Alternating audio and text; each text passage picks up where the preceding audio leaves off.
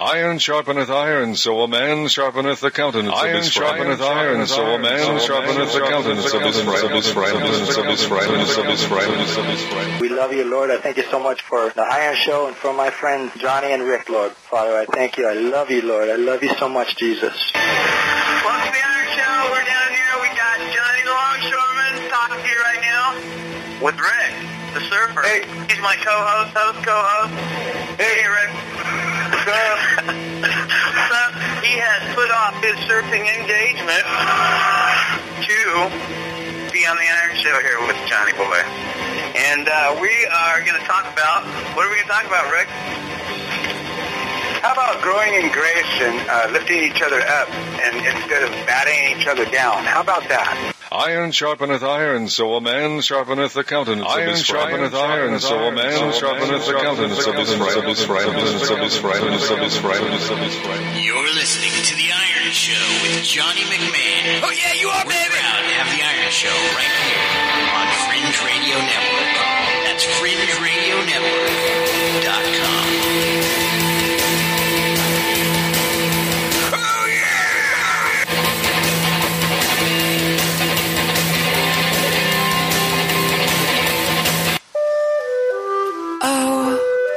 It's so nice to be here with you. Oh, welcome to the Iron Show. 7-year anniversary. Oh, I could cry joy. I could joy and cry. Just like Miss America.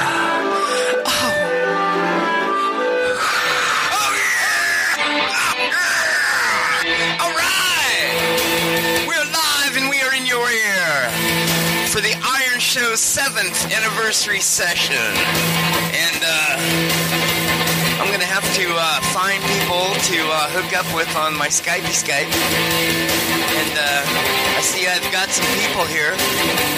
I think I've got my original co-host, Rick White, here. I'm going to try to call him. Oh, yeah! Oh, yeah! What's up? Wait, could turn me up. Oh, Richard. There you go. Well, that's too loud. You got all kinds of background. Oh, that's too much. You guys can hear. Hi, Richard. Alright, got that. That's not working. Oh, yeah. That is not working, Rick. Oh, that's not working, Rick. Oh, dear. La, la, la, la. How about that? That's really weak. I think you should give up on that setup and go back to what you had before. Oh, yeah. Oh, yeah. Oh, yeah. Oh, that's not going to work at all. What? You got all kinds of background noise blowing. You have background noise. Listen to it. It sounds like a horrible tornado. No, that's not going to work. What about now? No, that's really bad.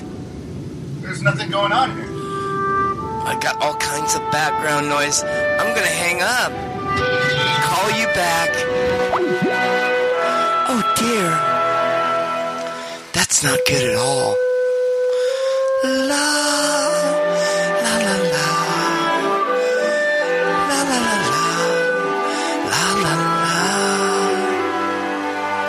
Let's call Rick White again. Oh, yeah! Give that boy a call. Woo!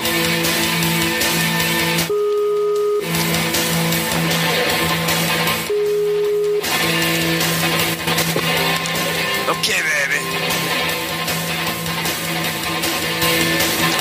Say something, Rick. Hello. Oh, yeah, that's good. Oh, yeah! Oh, yeah! Oh, yeah! Oh, yeah, baby! Oh, yeah! All right! I'm right here, so. Oh, Rick, we are live.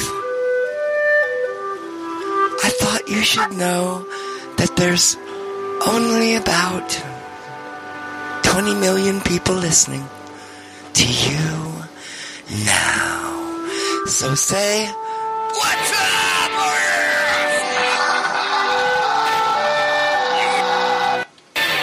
Oh yeah! Oh dear, I hit my buttons wrong again. Okay, ready? 1, 2, 3.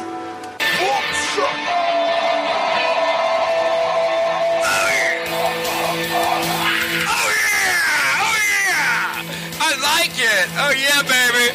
Woo! I think I'm getting dizzy. Oh, I think I'm having a head rush. Oh yeah!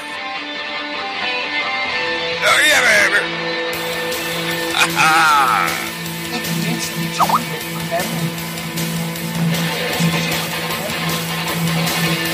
Okay, yeah. All right, let's get Michael Tobin in here. What do you think of that?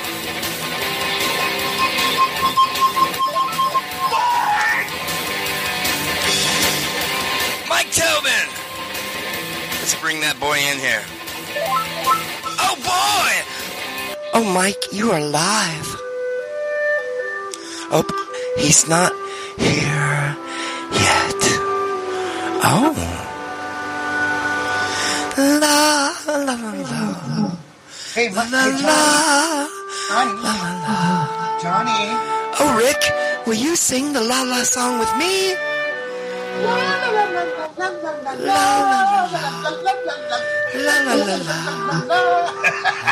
What's up?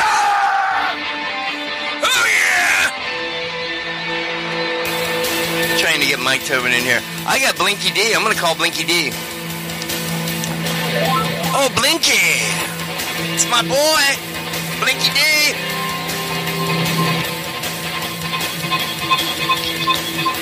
Hello? Oh yeah, Blinky D. Oh, Blinky, we are live right now. Isn't that nice? That is so nice, Johnny. Oh, I know, huh? It is so wonderful. Oh, yes. Oh, dear. What's up?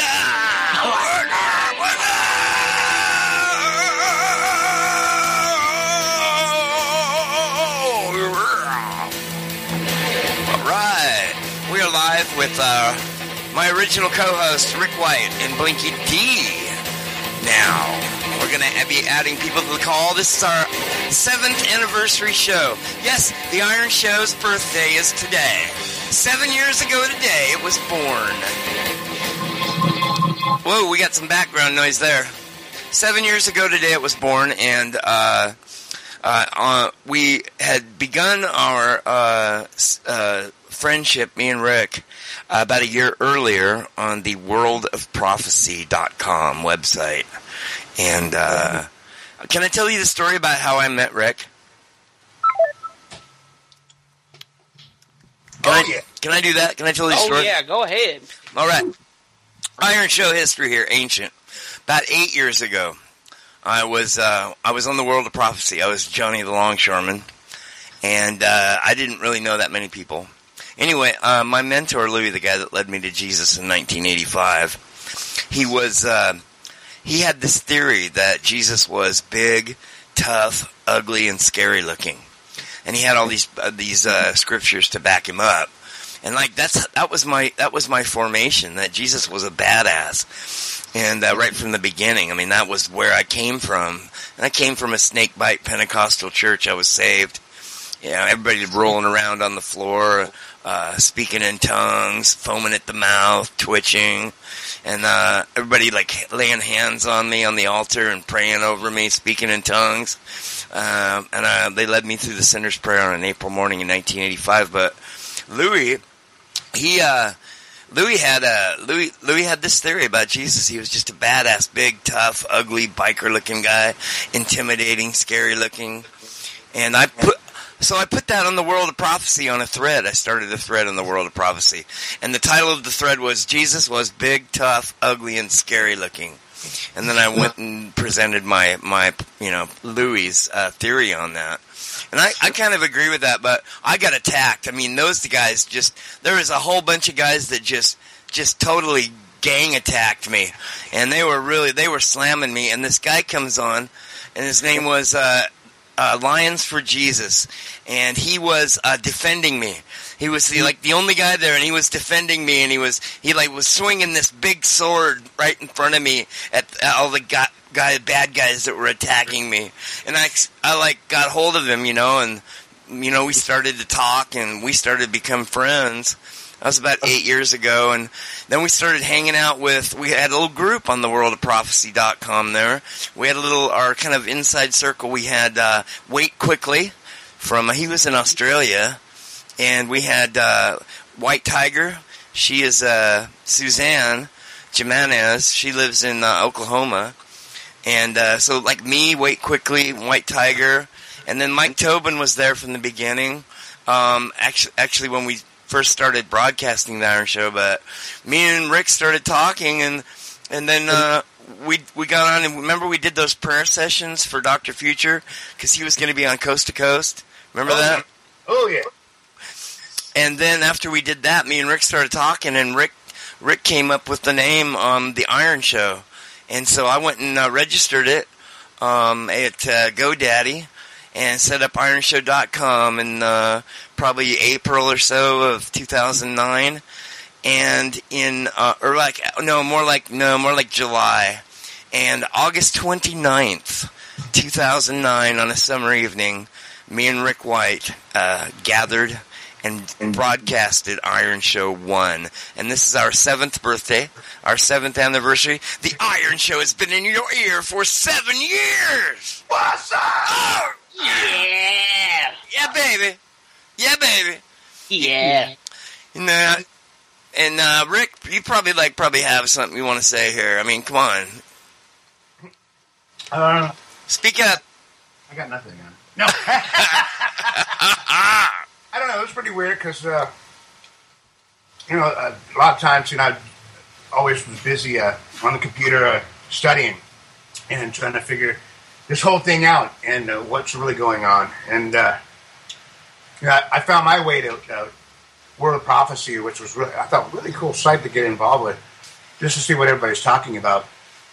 And it was an end times thing, which because it was helping me because I'm a very huge skeptic, always have been.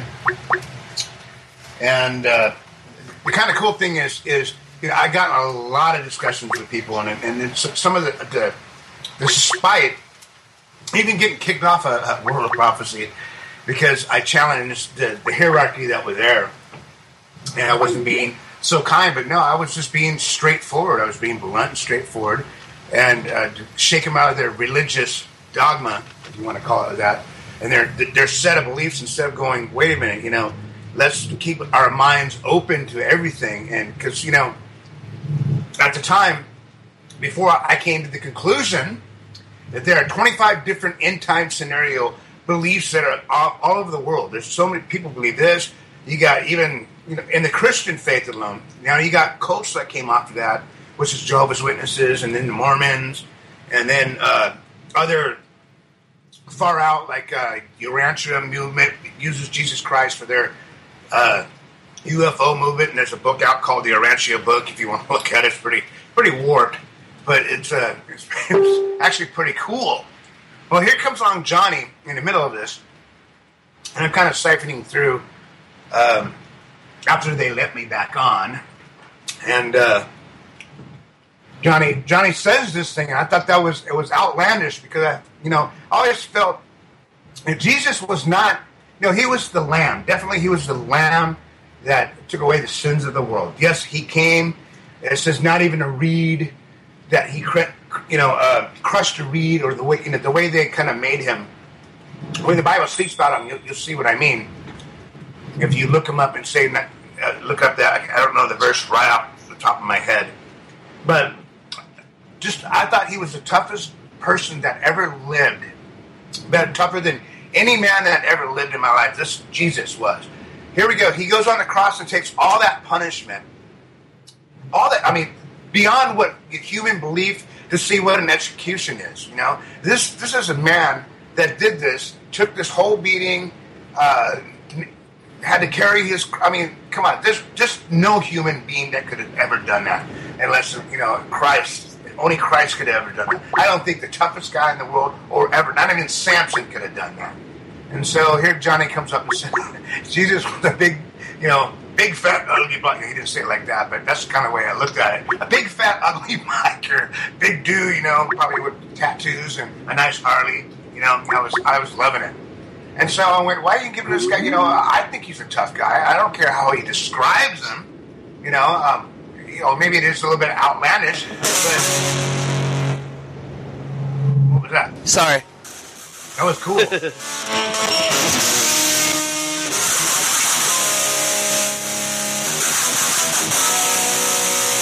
Sorry, I'm gonna... Oops, where's one?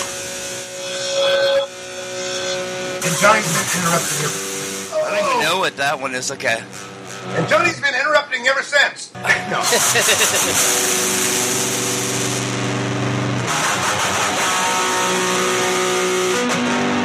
I was trying to back you up, but I had too much going there. Sorry about that. It's all right. It's about Iron Show. It's metal, dude. Metal! But anyway, so that was it. And so it was great to get to know who he was. We started talking. We started debating a little bit. And Johnny, and I guess I told you about that my dream was to get in, back into broadcasting, and back into journalism too, but which I kind of left because so I could play rock. But so a good relationship that we had, that we started, and then he goes, "Hey, let's just start doing this." And my favorite scripture is from where the Iron Show starts. It is iron sharpens iron, so a man sharpens the countenance of his friend. Yeah, that's on our website at the bottom. Yeah, and it's Proverbs 22:17. It's definitely on the website. And I came across that. And I just love that verse. And I always thought about that when you go into debates. We sharpen iron together. It's going to hurt a little bit. It's going to hurt a lot. But throughout the years, of course, you can listen to the old stuff. And you can see the immaturity to the maturity. Yeah, and thank God that I don't say, Johnny, I listen to those old things. I'm like, I have 100 times I did a face palm because I was like, oh my God, what am I thinking? I mean, you could hear what we were talking about was serious, but learning how to speak and learning how to broadcast properly, it wasn't my. I was totally inexperienced, even though I took a couple of classes on it. But this is good. This is good training to actually learn how to speak and learn actually to think and not worry about what you're going to say. Just say it. But the Iron Show is, hey, Johnny? The Iron Show. Johnny Blink? Yeah. Hey, you've got, turn down your speakers a little. We got slapping. We're slapping. Can I ask you something? Yeah, baby. What's up? Oh, yeah! Oh, yeah!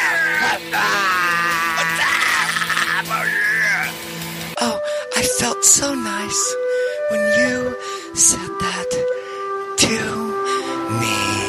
Could you say it again?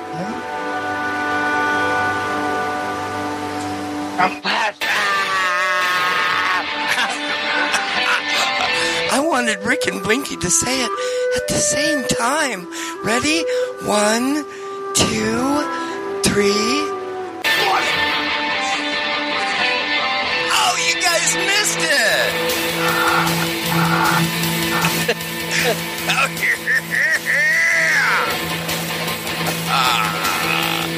Oh yeah, baby.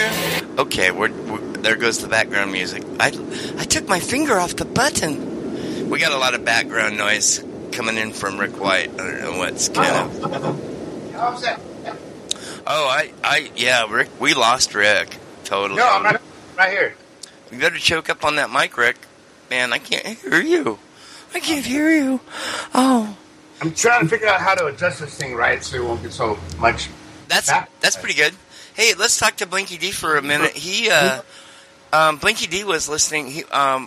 You know, I begged and pleaded to have this on Thursday nights. This isn't Thursday, it's Monday, because it's the Iron Show 7th anniversary session, 8/29/09 to 8/29/16. But Blinky D was listening because I begged producer Rick to come on after L.A. Marzulli. And so Blinky was listening to L.A. Marzulli, and then the Iron Show came on, and he was like, whoa, he liked the Iron Show. He liked it. So Blinky got a hold of me. He's like, yo, can you play my rap music on the Iron Show? I'm like, no. I didn't even know who he was. I do not like rap music. It's just like, I do not like rap music. But I wonder if I have Victory here. Let's see here. I'm gonna find it. Because, like, Victory is, like, my favorite song, like, one of my favorite songs in the whole world. And, it's just like, it's so good. Well, I found you, like, way in the beginning of my walk. Like, I mean, it was literally probably right after I became a Christian, and at that time I had the opportunity to listen to, like, an MP3 player while I was at work. So, I was just going through and, like, the whole world of prophecy and all that really, you know, amazed me. And I always wonder, especially with L.A. Marzulli, about the aliens, and I'd watch the Ancient Aliens, and what they said kind of made sense, but I guess just my whole life I always looked at it through a Christian belief, even though I wasn't, like, raised in the church, and I wasn't really around none of it. Like, you know, when I was a kid, the only time we go to church is Catholic festivals, and around here that's just usually a big beer fest. But, you know, it's neither here or there. But, so that's about all I knew about church. And to start listening like L.A. Marzulli, and then I found you, and then, you know, all the other prophecy people and this and that, and you and Matthew Miller and them really, you know, kind of, I didn't have a time to really study, but listening to you guys at work was kind of like my study time, I would have to say. Really? Yeah. Man, that's cool, dude.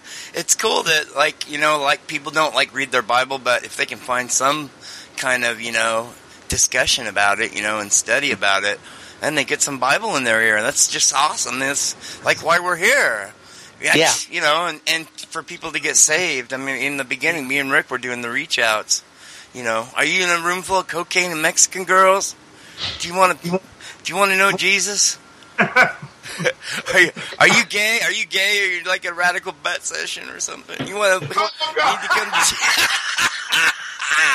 We would do radical reach outs, you know, to the really radical people out there, you know. And this one guy, I was in a conference in Indiana, in your state, Blinky. Yeah, I was pretty close to you. Well, you're way. I didn't know you then. Yeah, you're quite a ways from Fort Wayne, but. Probably. But, yeah, about an hour and a half, 2 hours, I think. Yeah, but but I was there, and this guy came up to me, and young black man came up to me, and he's like, "Dude, are you Johnny from the Iron Show?" I go, "Yeah, what's up?" He goes, "Whoa!" He goes, "Dude, I got saved listening to the Iron Show." I go, "Are you serious?" He goes, "Yeah." He goes, "Yeah, man, you guys led me to Jesus." I'm like, "Really?" I was like, right then, I was like, "Hey, this is why we do it." I finally found somebody that we'd actually reach. So, anyway, he goes, "Yeah, I downloaded your show. I wasn't a Christian, but I was interested in all the fringe stuff and, like, the prophecy stuff." He goes, "Man, I was listening to your show, and I was about to turn it off. I was waiting tables." He was a waiter. He goes, "I was about to turn it off, and then you said, 'Hey, Rick, what if I'm in a room full of cocaine and Mexican girls, but I want to be a Christian? What do I do?'" He goes, I was hooked then. I was hooked. He said he dropped his water. He was carrying water. He laughed so hard he dropped his water tray. And he goes, "I was hooked then, man. I was like totally Iron Show dedicated listener back then." And, you know, I thought maybe that was pushing it too far. But here, look what happens when you push it too far sometimes. I don't know.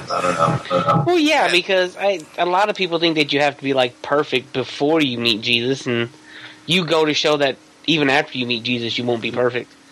No, it's like, Yeah, I mean, I saw J. Vernon McGee. I saw J. Vernon McGee. Met him in 1986. Shook his hand, signed my Bible, and he did a little speech. There was only about 15 of us because it was an ice storm. So we sat around in a circle with Dr. J. Vernon McGee, and he did a speech on Philippians 1:1-6. Having confidence, St. Paul said, having confidence in this very thing, that he that has begun a good work in you will perform it until the day of Jesus Christ. And that was his life verse. I mean, yeah, we're going to be messed up. Even if we're saved, we're going to have to. He's going to form us. He's going to keep performing that work in us. And we're on that path, baby. We're on that righteous path, baby. I'm sorry. You know, every time you've told me that story, the one thing I've always thought is, it's got to be weird to autograph Bibles. And it's like, I don't know. It would just seem weird if somebody came up to me and was like, "Will you autograph my Bible?" I'd be like, "Man, I don't know if I." Yeah, I think he was. J. Vernon McGee was so famous, and he had been so famous for so long. I'm sure he got used to it. But it would just be weird if somebody would walk up to me and be like, "Hey, would you sign my Bible?" I'd be like, Everybody walked up and wanted him to sign. I'm sure they did. I'm sure they did. Yeah, all 15 of us walked up. I shook his hand. He had big old farm hands, you know. It's like big old hard grip. He was old. God, he was old. He looked like Colonel Sanders at 110. And yeah, I said I had long hair down to my elbows. That was back when I had a lot of hair.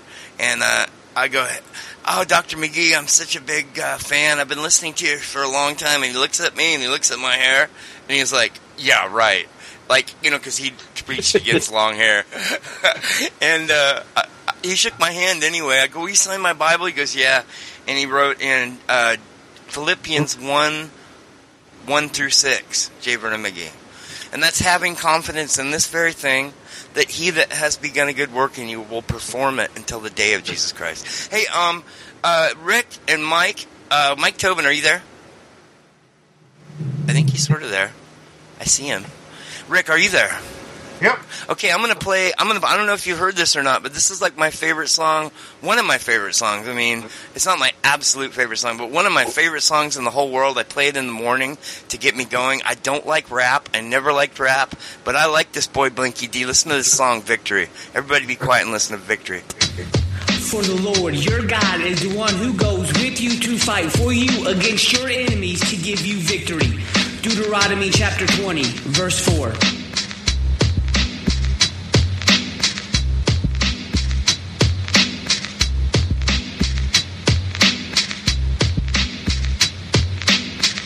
Victory is what we receive when we open our eyes to who deceives. Fall to your knees, we beg, we plead. Thank you for the blood your body bleeds. Victory is what we receive when we open our eyes to who deceives. Fall to your knees, we beg, we plead. Thank you for the blood your body bleeds. King of all kings, my Lord, my Messiah. That voice that you hear when that bush is on fire. Top of the temple, Satan tried to get him. Here to save the people when it all looked grim. They were living by the law, not by the faith. Looking for their king, didn't know he's so great. Showing off in public, not true in their heart. Praying for an end, it was a new start. It was a promise that they didn't understand. Wasn't here to punish, he was true for all man. He was the Son of God, yeah, he was the saint. Defied all the people when he took his Father's name. He is the greatest, sitting high up on his throne. When is he coming back? Not even to him is known. Waiting for his return, cause we get the victory over the fallen in the world that he deceived. Victory is what we receive when we open our eyes to who deceives. Fall to your knees, we beg, we plead. Thank you for the blood your body bleeds. Victory is what we receive when we open our eyes to who deceives. Fall to your knees, we beg, we plead. Thank you for the blood your body bleeds. He comes inside us, guiding us with the Spirit, leading us all paths. With him we never fear it, sending us his Son, leading us with his grace. It was sufficient, sending him all our praise. Placed up on that cross, he was killed for our sins. Same thought he was, Jesus' death was our win. He rose in 3 days, validating every word. It was proved right, everything they thought absurd. Sent the apostles, spread the word to everyone. Didn't matter who they were, bring the others to the Son, letting all men be saved. Gentiles welcome to, opened up heaven to all those who know it's true. So run to Jesus when you have no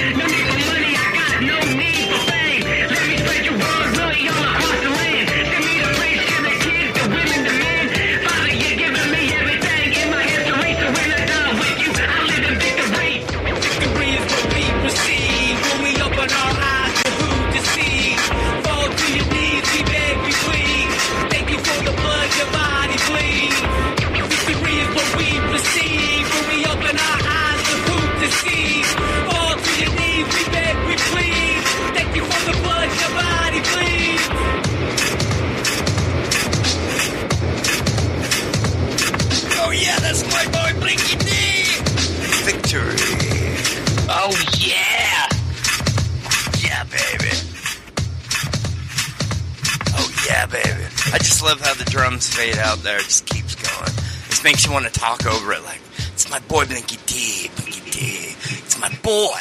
It's my boy. What do you think of that, Rick? That's pretty good.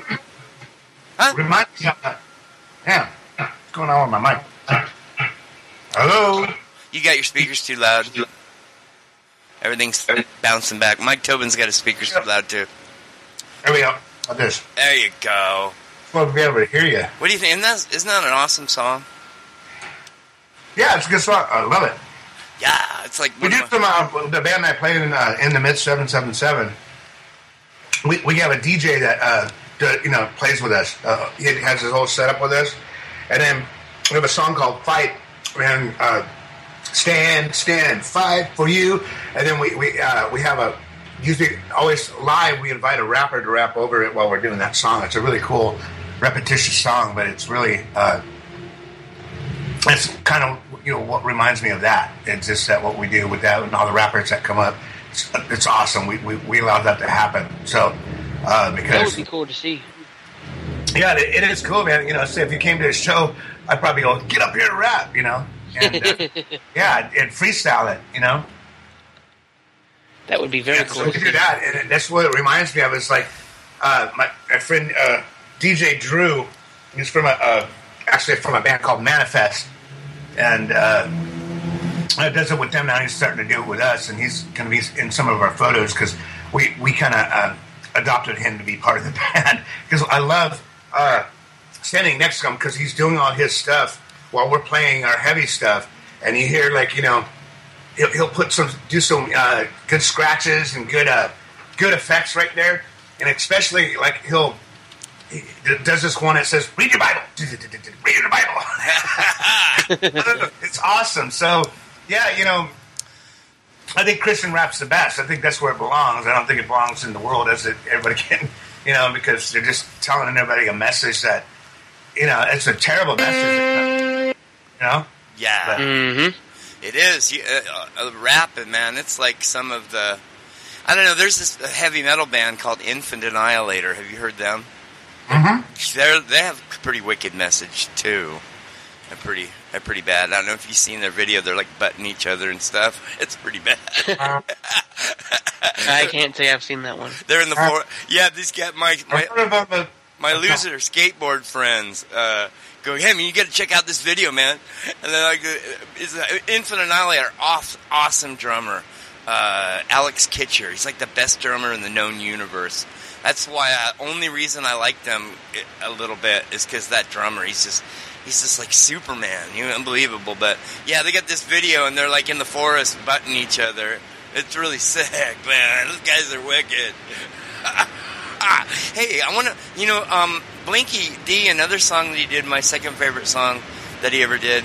He talks about how society like wants you to live one way. But Jesus is like the real answer. And he talks about leaving society, and just following Jesus and how it's such an opposite. Listen to this song. It's really cool. It's called Society. And Blinky D, he's got a lot of different voices. This is all Blinky. It sounds like two different guys, but it's all Blinky.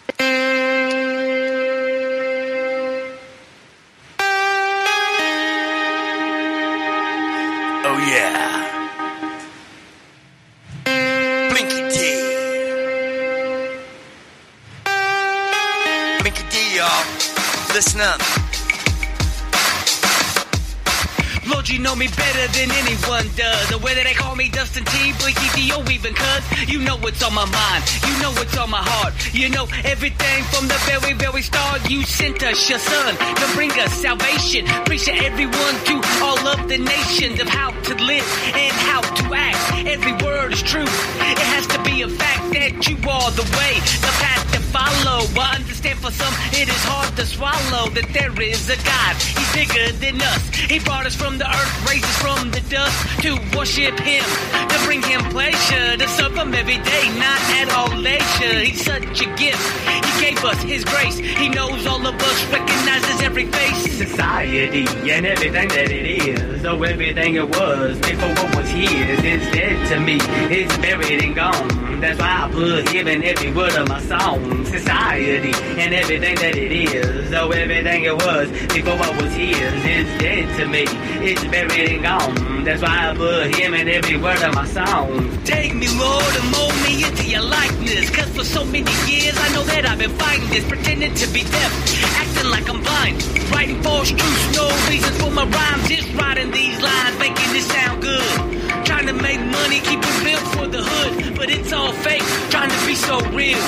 Lost in myself, I know it was the deal. Everything falling apart, everybody says I'm cool. The smarter that I got, the more I was a fool. Society tells me this the way I need to act, that they know best, just believe it as a fact. If I lose self-control, then that means that I'm growing. Don't think before I act, just keep free flowing. I'm in control of everything I do. Unless it goes wrong, then I'm supposed to blame you. Society and everything that it is, oh, everything it was before what was his, it's dead to me, it's buried and gone. That's why I put him in every word of my song. Society and everything that it is, oh, everything it was before what was his, it's dead to me, it's buried and gone. That's why I put him in every word of my song. But Jesus came to save us all. You better listen up, you better heed the call, cause once he came, now he's only coming once. You don't wanna be left behind looking like a dunce. You wanna be where you're caught up in the sky, so you can be with him learning how to fly.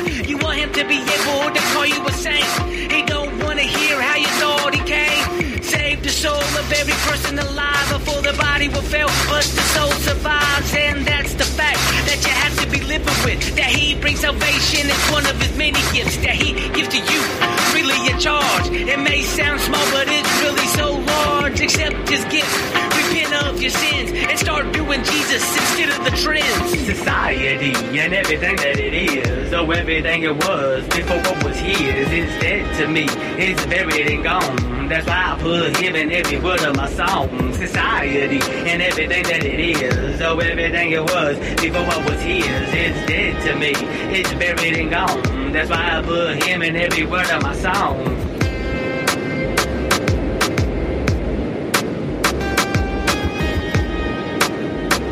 Oh yeah, boy, man. Give it up for my boy, Blinky D! Yeah, boy! Yeah, boy! Yeah. That's my boy! Oh, yeah. I just want everybody to know that it wasn't a prerequisite for Johnny to play my songs for me to come on the show. He's doing that himself. So all you non-rap fans, just know, Johnny approves of it. Yeah, man, I love those two songs. Hey, I approve of it too, man. Rick likes it too. Oh, yeah. There was a rap band I liked back in the day, which I don't, like all the, like I said, the gangster rap, all the other rap, I think is nonsense. I can't stand it. But there's rap people, of course, Rage Against the Machine and POD, that has that rap flavor, right? Mm-hmm. There is also, there was a band, we have to look them up, they're old school, like back in the early 90s. They were called the Hard Corpse, like C-O-R, core, hardcore, but Hard Corpse. And you must feel three guys with a band backing them, and they were heavy. Kind of like, also like Ice-T and Body Count. If you remember them. Cool, that's cool. Yeah. Hey, we got rap. When it came that way. I just like that whole thing on that last song about how society and everything that it is, or everything that was before I was his. It's dead. It's dead to me. It's buried and gone. That's why I put him in every word of my song. Man, that's it, man. It's right there. That's it, baby. Mm-hmm. That's it, man. Is society like dead to us, guys? Yeah. It is, actually. Yep. They're already. I know. Hey, they're already the zombies, man. They're the that's the Hey, but like I said, remember it said what John 3 verse 18. Yeah, 3 verse 18. He who believes in the Son is not condemned, but he who does not believe in the Son is condemned already. So, yeah, baby. Yeah, the world is dead. The world is. You can tell. Look at all the things that are going on. Look at the presidential race. Look at how far we came in 8 years and how quickly we have gone downhill. As everything, the destruction of America could happen so quick. Who knows? Oh, you got Rabbi Mike interrupting you. Yeah, another thing Jesus said like that was let the dead bury their dead. Right? He's talking about society. Mm-hmm. Yeah. We were playing Blinky. Hey, what about me? Does anybody hear me? Yes, Michael Tobin, finally. Oh, cool. This is there. My mic check. I can hear you on my computer speaker, but not my my regular speakers. But yeah, make sure that computer speaker is low, or I'll get slapped back. I'll get echo. Hey, what are you doing? What you doing? How you doing? Mike Tobin, how you doing? I could hear you guys on my monitor speaker, but not my speakers that I can turn up and down. But I'll deal with that later. Welcome to the Iron Show, Mike. Let's have a cup of coffee. You'll know I like cream and sugar. What's up? Oh, yeah, Mike Tobin. Now, Mike Tobin, he was one of the original guys on the Iron Show. He did the Nazi Preacher with us. And I was amazed at his knowledge of really the formation of America and all this history. Him and Rick were just going back and forth on all this radical history. And they talked about how the church was forming in the colonies. And this Nazi Preacher guy was saying all these, all this BS, really. And Mike and Rick were correcting it all the way through. The Nazi Preacher is this guy. He's like a Aryan Nation kind of a hater, a Nazi Christian identity.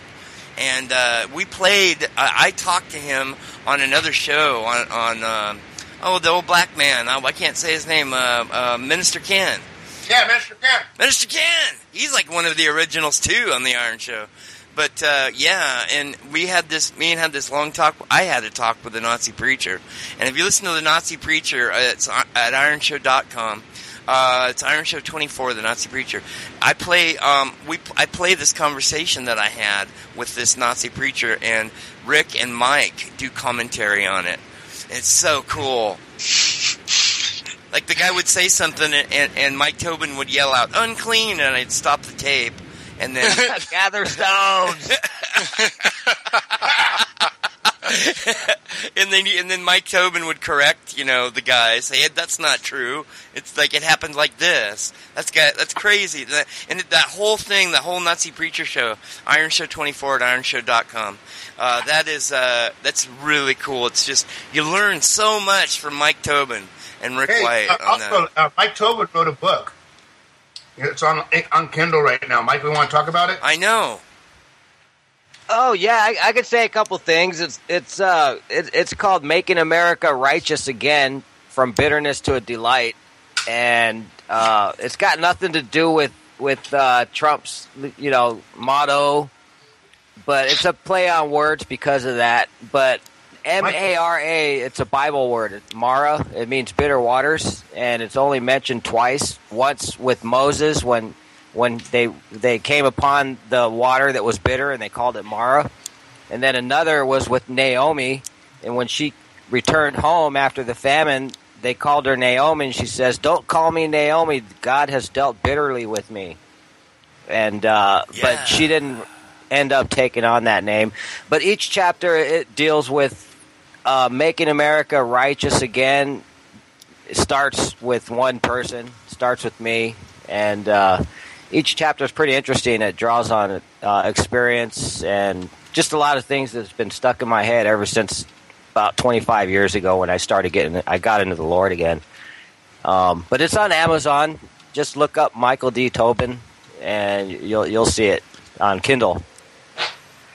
Thanks for mentioning that, Richard. Yeah, and you've got Mike Tobin is a new member of the Fringe Radio Network. We haven't quite set him up yet, but real quick here in a few days, like at least probably this weekend, it's going to be the Michael Tobin Show on the Fringe Radio Network.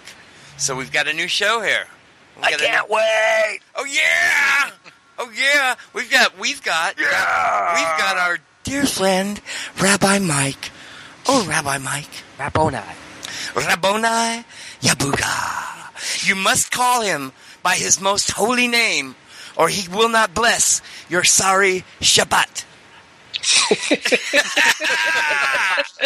And you must say it in the most holy manner.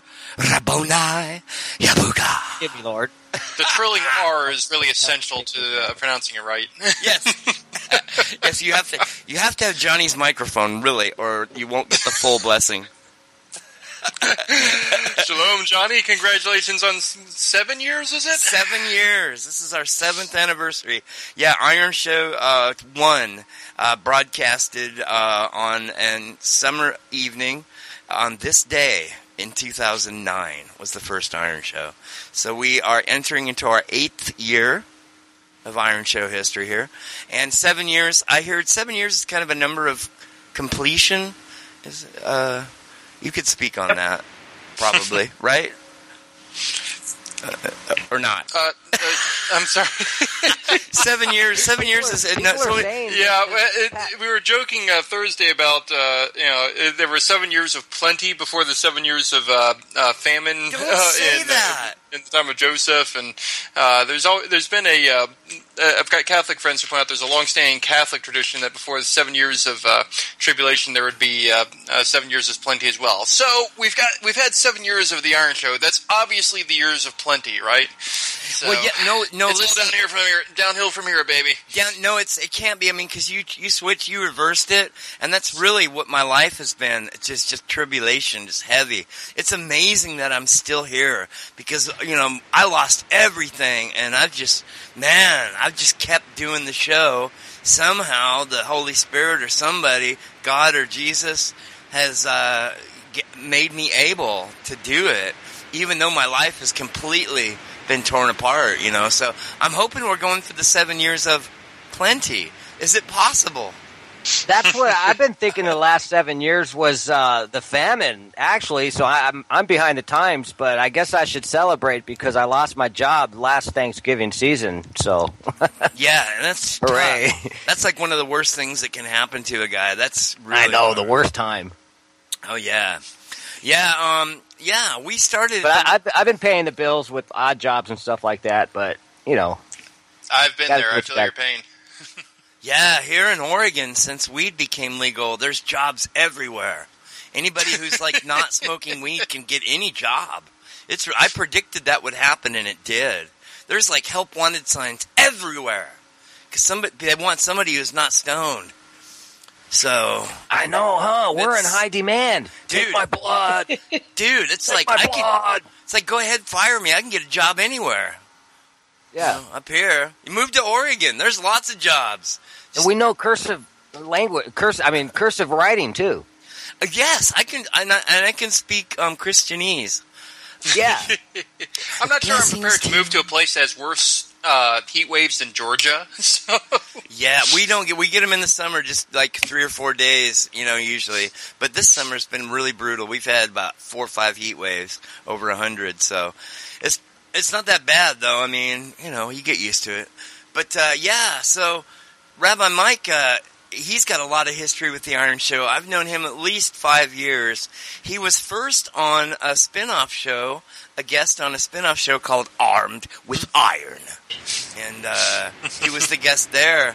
And I still have those files. I'll make them available in the show notes. But yeah, Rabbi Mike and me go way back. That's why it's a real privilege and an honor to be here with Rabbi Mike tonight. People ask, what is a Baptist Catholic doing with a Messianic rabbi? I mean, what's that about? I'm like a once saved, always saved Baptist Catholic. Here I've got a Torah thumping rabbi. I don't thump at anybody. I know. Good one. No. Torah scrolls are much too big to properly thump somebody with. They're big, they're delicate, and other rabbis really frown when you use them as blunt instruments. So that hurts. I just use the regular old Bible to hit people with, like anyone else. So. Did you ever see that video of the old lady get out of her car and beat that guy with her Bible? That is so funny. No, I haven't, but now I want to look it up. That's so funny. She's got this Bible. It's huge. And, yeah, she gets out of the car, so there's a conflict. And she just this Bible's huge. I'm talking about, almost 2 feet across and, 6 inches thick or something. She just starts beating this guy over the head with his Bible, and he's, yelling, screaming, stop! Anyway. 2 feet across. What, did she get caught with an intern or something? Because last time I saw someone hauling around a 2-foot across Bible was Bill Clinton in the middle of the Lewinsky scandal. His Bible getting bigger and bigger and bigger every week as he suddenly discovered a need for church. Yeah. But people, I'm sure there's a joke in there somewhere. I should probably just not say. I can't quite. I did not have sex with that woman.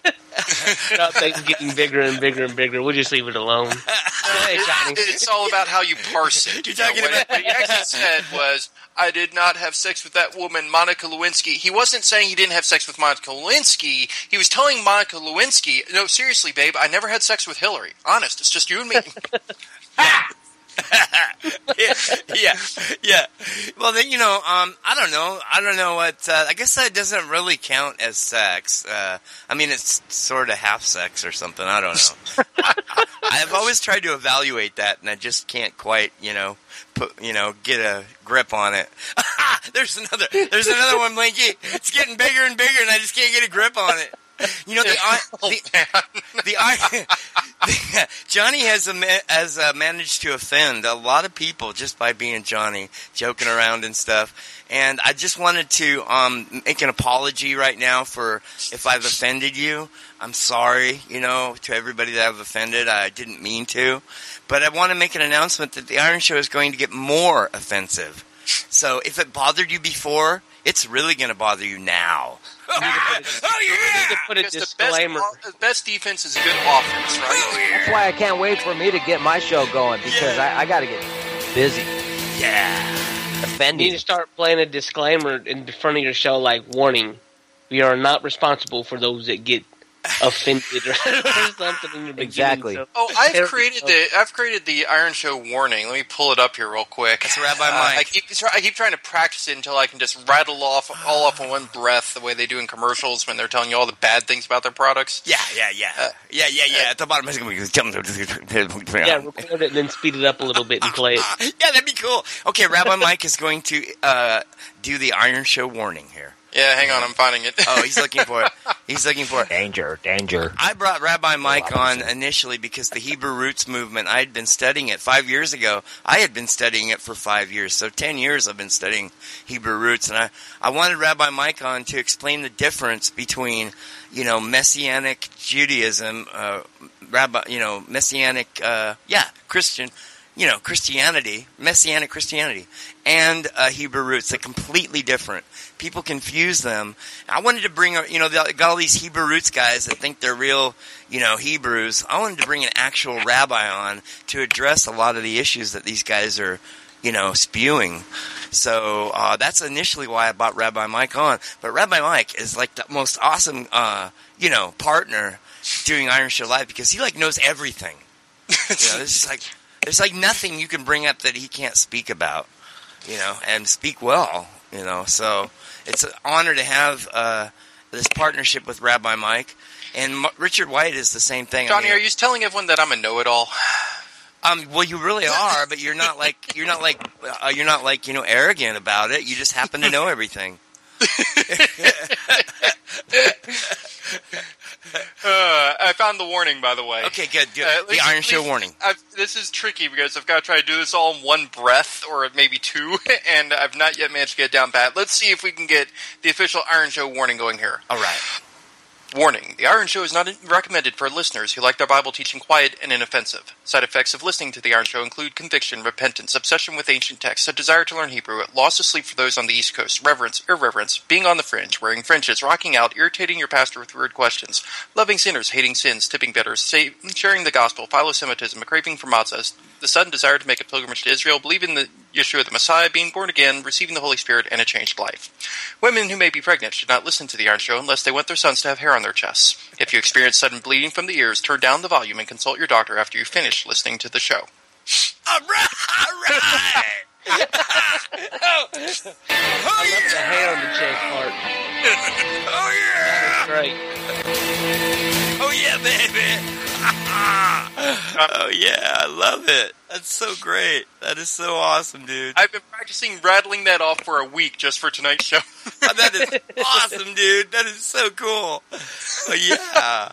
Yeah, Rabbi Mike and I, when we first started, he explained, what it's like to be a Messianic Christian, and but then we kept on going and doing shows about just about everything. I mean, because Rabbi Mike, he knows a lot. He's had a lot of experience with the Black Awakening, with people being possessed and people being like government experiments, like MK Ultra, and them being given an alternate personality where they can split into with a keyword, and. It's just one that would make life easy. It's when they've got 60 that you start to lose track of who you're talking to. Oh wow! We in the beginning here. I don't want to interrupt you, but we have always had Pastor Tadapudi Simon Peter. Let me say it again. Pastor Tadapudi Simon Peter in India. We've always had his picture on the front page of the Iron Show from the very beginning. He is he's a preacher, an evangelist that goes through the jungles of southern India, preaching to the idol-worshipping natives that have never heard the word of Jesus. And he also has a ministry to orphans. He has a ministry to lepers. And he has just a main ministry, like a church, a general church. So we're going to try to bring him on. And I don't know, last time we had no luck. But I'm going to try to bring him on. I'm going to add him to the group call. So it could be really, really weird. There he is, Pastor Tadapudi Simon Peter. You can see his picture. And I don't know if he's going to be able to talk with us. He is in southern India. So the connection might be pretty sketchy over how far is southern India from us? It's like 10,000 miles or something from the other side of the planet, yeah. Yeah, it's... Well, I guess it depends if you think the planet's flat or not, but I'm sure that's... It is not. Hey, we have Pastor For another conversation. Looks like we have Pastor Tadapudi Simon Peter. Are you there? A lot of background noise. Pastor, are you there? Pastor Simon Peter, are you there? Hello, brother. Hey, all right, we've got you. How are you? Fine, we're doing good. This is our Iron Show 7th anniversary where we're talking about you. Yes, brother, I'm really glad to talk to you. It's good to finally talk to you. I've never actually talked to you over Skype. We could never get a connection. You've got a lot of background noise. I don't know if you could maybe move somewhere, but yeah, I can hear a lot of like water running or wind or something like that. But how are you, Pastor? Yes, I am very fine. You have a need. I mean, we've always told the listeners that if they want to help the lepers and the orphans and ministry to the in the jungle. You got a lot of background noise, so you got some orphans there with you, sounds like. Yes, brother, we are in many needs. Orphans, widows, lepers, handicapped, and blind children are there in our ministries. But no sufficient... Oh, I think... Yep. Did we lose him? Yep, I think we lost him. I know he needs help. So if you ever thought about... Support. There you go. Yep. Oh, and we are watching and praying for good partners. Yes, brother, by the grace of God, through your prayers, we are running our ministry with facing so many problems due to lack of support. And we are very grateful to some brethren that they are sending some small support. And presently, we must need a gospel vehicle to spread the gospel to all and everywhere in India, so that we are watching and praying for God's provision to purchase a gospel vehicle. So I request you all, please pray and join with us to save the perishing souls, millions of perishing souls in India. And we must need your monthly support to maintain our ministry with orphans, lepers, widows, handicapped and blind children. We beseech you, dear brethren, kindly pray and help us as Lord leads you. God bless you, your families, and your ministries. May God bless you abundantly in return. Amen. Amen. Amen. Amen. Now, Amen. Amen.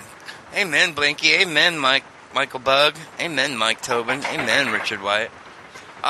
Could you tell us about your ministry? What are the different ministries that you do in the jungles of India?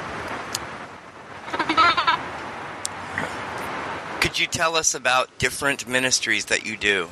I know you take care of orphans. I know you pray with lepers. Could you tell us about that?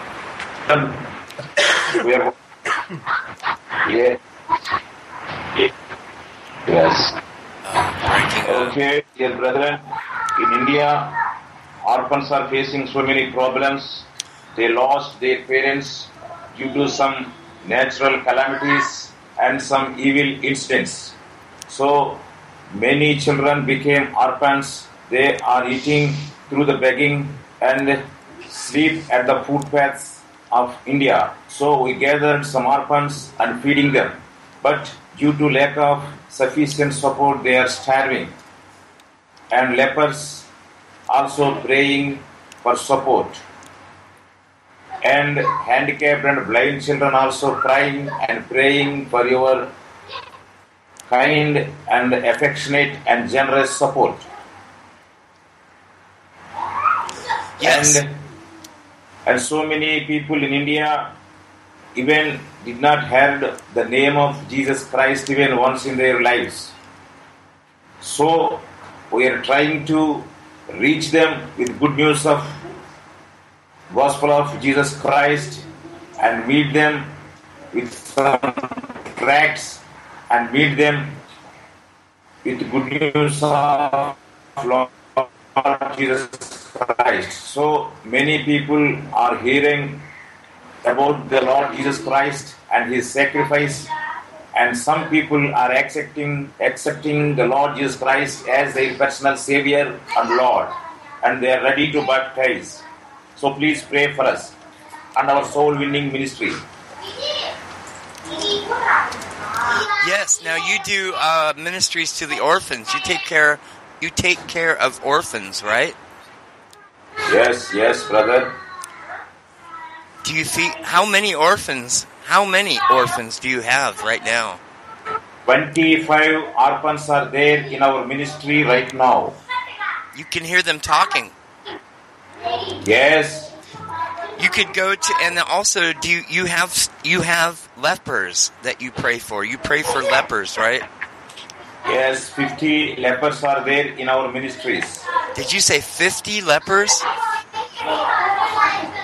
Yes, my brother. Wow. And you also go into the jungle, right? Could you tell us about that with the idol worshipping? Yes, many people here in India worshipping to the stones and animals like elephants, tigers and snakes and big trees and big stones. They are worshipping them as they think they are gods. And they have never heard of Jesus, right? Yes. They heard even the name of Lord Jesus Christ. Yes. So we are decided to go to that place and to meet that people with the good news of Lord Jesus Christ. Now, it's pretty easy to help you out, right? I mean, all you have to do is go to amenindia.org and click the donate button, and it will show, what it will do is show you the email address for PayPal that you can send your money to. And thanks a lot, my brothers. Yes, anybody listening can help Pastor Tadapudi Simon Peter by going to amenindia.org. Let me tell you one more time. Write it down, memorize it. amenindia.org. I'm going to say it another time to pound it into your head. That's amenindia.org. And you can go there, you click the donate button, and if like all our listeners sent you $10, that would be a lot of money for you. So, okay, thank you, thanks a lot. If the Lord puts it to the listeners, if the Lord puts this on your heart and you want to give some bucks, some money to the orphans and the lepers and the jungle, the idol-worshipping heathens in the jungle, please donate. You know, even if it's small, even if you like give them $5, $10.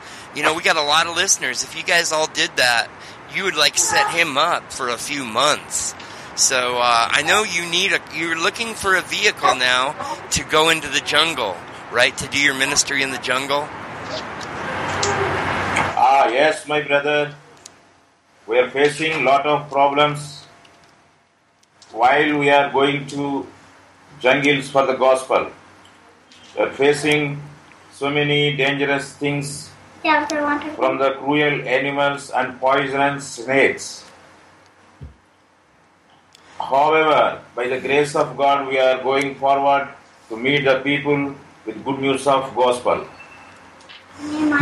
Yes, and the most important thing to me is you're taking care of little kids. You know, there's a lot. You've got 25 orphans that need food, right? Yeah. Yes. Now, and you have lepers. You have 50 lepers that you pray with and minister to, and they would die without you.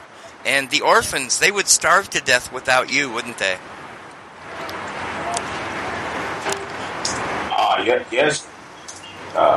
Please.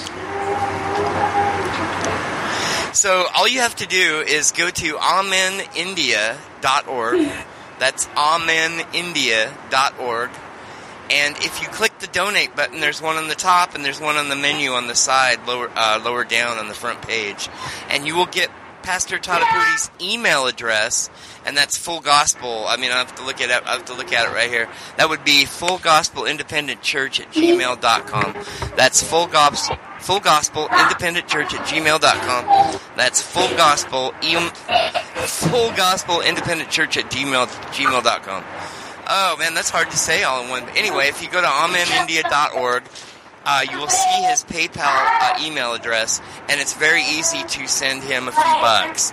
Send him $5, send him $10, send him $20. I mean, that's if the Lord puts it on your heart. I mean, please help Pastor Simon Peter. He really needs your help. Rabbi Mike, what do you think? Well, let me hit this a couple of different ways here. India is smack in the middle of what in missionary circles is known as the 1040 corridor, which is basically from 10 degrees to 40 degrees north latitude. And that is the area that is the most in need of the gospel. It's also the area that almost all of the pagan religions got their start in. And these are like where the major strongholds remain. And India and the countries right around it are some of the hardest strongholds to crack open. Now, how many of you out there like to talk about, you look forward to the second coming? For those of you who are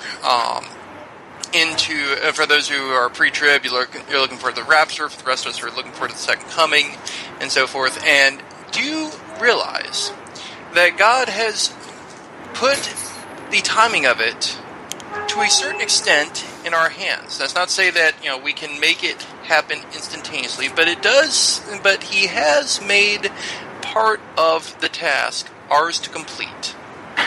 And here's what I'm talking about.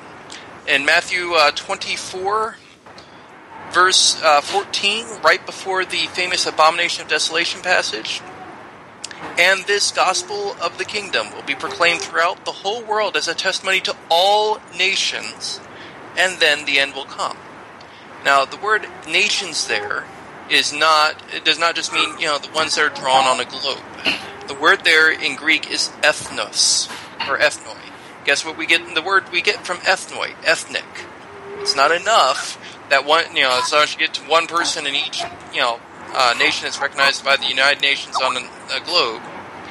This is talking about every ethnic group. How do I know? Because Revelation 7, God wants people of every tribe and tongue and people and nation in front of him. So it's not just about recognized nations, it's about reaching all those ethnic groups. And India is a place with 1 billion people.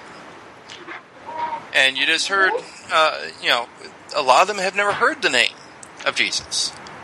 So, for those of you who are talking about, how you're looking forward to the second coming, you're looking forward to, God making history straight and so forth, if you are not supporting some missionary effort somewhere, you're lying to yourself. Because you have it in your power to hasten the day of his coming. And some of you may have the calling to go out there, but even if you don't, you have a calling to support those who are on the front lines. Simon Peter Tadapudi is on the front lines. Alright, and I bet that he could tell us about the interference he gets from the, demons that are worshipped in India. He could tell you about, the quote-unquote coincidences. So for those of you who, truly love the Lord and want to see the gospel spread, hey, this is something for you to support.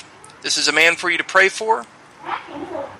And India is a field that is ripe for harvest, and the workers are very, very few. And your dollars will go a heck of a lot farther in India than they will here. So please, get over to the website and set yourself up, not just for one-time, donation. Set yourself up for a recurring donation. Give a little every month. It doesn't have to be that much. Again, if everyone in the Iron Show will just, put in $10 a month, I'm sure you can get away with not eating fast food once a month. Yeah, that's not even the price of a pizza here. And it will go so far to feeding those orphans and to spreading the gospel in India. Hey, you guys, I just put the link on the interactive message board on the right side of the window, too. Yes, Amen. I don't know if people can see it. Well, I saw below in your chat notes, I see Amen India accepts PayPal. Oh, cool. Yep. All right. AmenIndia.org. It's not .com. It's AmenIndia.org because they are a non-profit. Obviously, Simon Peter is a Christian minister, and he's trying to spread the gospel and feed the poor, feed the orphans, pray with the lepers. I mean, this is a guy who's really out there on the front lines. He's like one of those real Christians that you read about. It is an honor to know you, Pastor Simon Peter. Yes, indeed. Yes, indeed. So, I say we go ahead and pray for him while he's with us. Please do, please do. Okay. Avinu Machenu, our Father, our King. Father, we lift up Simon Peter Tadapudi. Amen. We raise up his ministry to you, Father. Hallelujah. Father, indeed the workers are few, but you will draw the workers he needs. You will draw the resources he needs. Because you own the cattle on 1,000 hills. Because all the world's wealth is yours. And you will give us exactly what we need to finish the task. But Father, right now I am praying that you move in the hearts of this audience. Not because you need our participation to bring Simon the resources he needs, but so that everyone on this show can have that to their credit. When the world to come emerges, when our Messiah, our Savior appears on the horizon, I want the show to be able to go out and shake the hands of those that Simon is going to bring your word to. You've told us, Father, to look forward to the day of our Messiah's coming and to hasten it. So, Father, we pray that we will take part in hastening it. And we pray, Father, that you will be with Simon Peter Tadapudi and that you will fill him with your spirit, and you will surround him with your angels, and you will beat back all the forces of darkness that are standing against him and his people, that you will protect all his little ones when the adversary goes to strike back. Pray, Father, that he will see your power, that he will walk in the power and grace of your Spirit, and that through him many thousands, many tens of thousands, even hundreds of thousands, many millions come to know the name of Jesus Christ. And in the name of Jesus Christ, HaMashiach, we pray and say, Amen. Amen. Amen. Amen. Thank you, my dear brothers. Amen. I am very grateful to you all that you performed a great show for me to raise funds for our Amen India. Thank you. Thanks a lot. Thanks to you all. All right. And, okay, goodbye, Simon Peter. We're going to go ahead and continue the show. We're going to talk to you next time. We're going to do a show all about you. So make sure you got a good Skype connection. You're sounding good. There's not much background noise, and we will talk to you again. Thanks to you all, brother Johnny and Mikhail Berg and Line for Jesus and some two other brethren. We are very grateful to you. Praise the Lord. God bless you, and to God be the glory. Hallelujah. Amen. Good night, Amen. Simon Peter. Amen. Okay, Amen. Okay, brother. Amen. Amen. All right. There we go. All right. Yeah, if God puts it on your heart, just go to amenindia.org. And when you click the donate button, what you'll just get is his email address for PayPal. So look down there. You'll see, once you click the donate button, look down on the page. You got to scroll down just a tiny bit. And you'll see the Full Gospel email address there. And that's how you just use that in PayPal to send him a few bucks. You know what? I'm going to be less nice than Johnny here, okay? For those of you who are already supporting missions somewhere, okay, awesome. That's wonderful. I'd still ask you to consider, breaking out a few dollars to help Pastor Tadapaldi's ministry. But I know, just statistically speaking, that there are a huge number of people listening to this podcast who have never put a single dollar towards missions in their lives. If you claim to love the Lord, but you're not willing to put your money where your mouth is, well, I'm sorry, but I'm going to call you a liar. For where a man puts his treasure, there his heart will be. So put your treasure, if not into this, and frankly, if you've not donated to missions before, this is a good place to start. Okay? Again, we've got children and lepers who need help. What's Yeshua going to say when you come to him and you've done nothing to help anyone outside, your social circle, your church group, your family? He's going to be like, when I was hungry, you didn't feed me. When I was naked, you didn't clothe me. When I was sick, you didn't help me to heal. When I was in prison, you didn't visit me. Is that what you want to hear at this judgment seat of Christ? The answer is no. You need to get off the stick. And again, if there's another mission that God puts on your heart, fine. But this is not a matter of it's optional. If God puts it on your heart, then you support missions? No, that's not optional. It's mandatory. You're saying you have to do that to be safe? No, I'm saying if you're saved, you'll want to do it. It is not optional to spread the gospel. Now, we've got the world coming here to America. That is true. And there are lots of opportunities for everyone out there who wants to spread the word. That is true.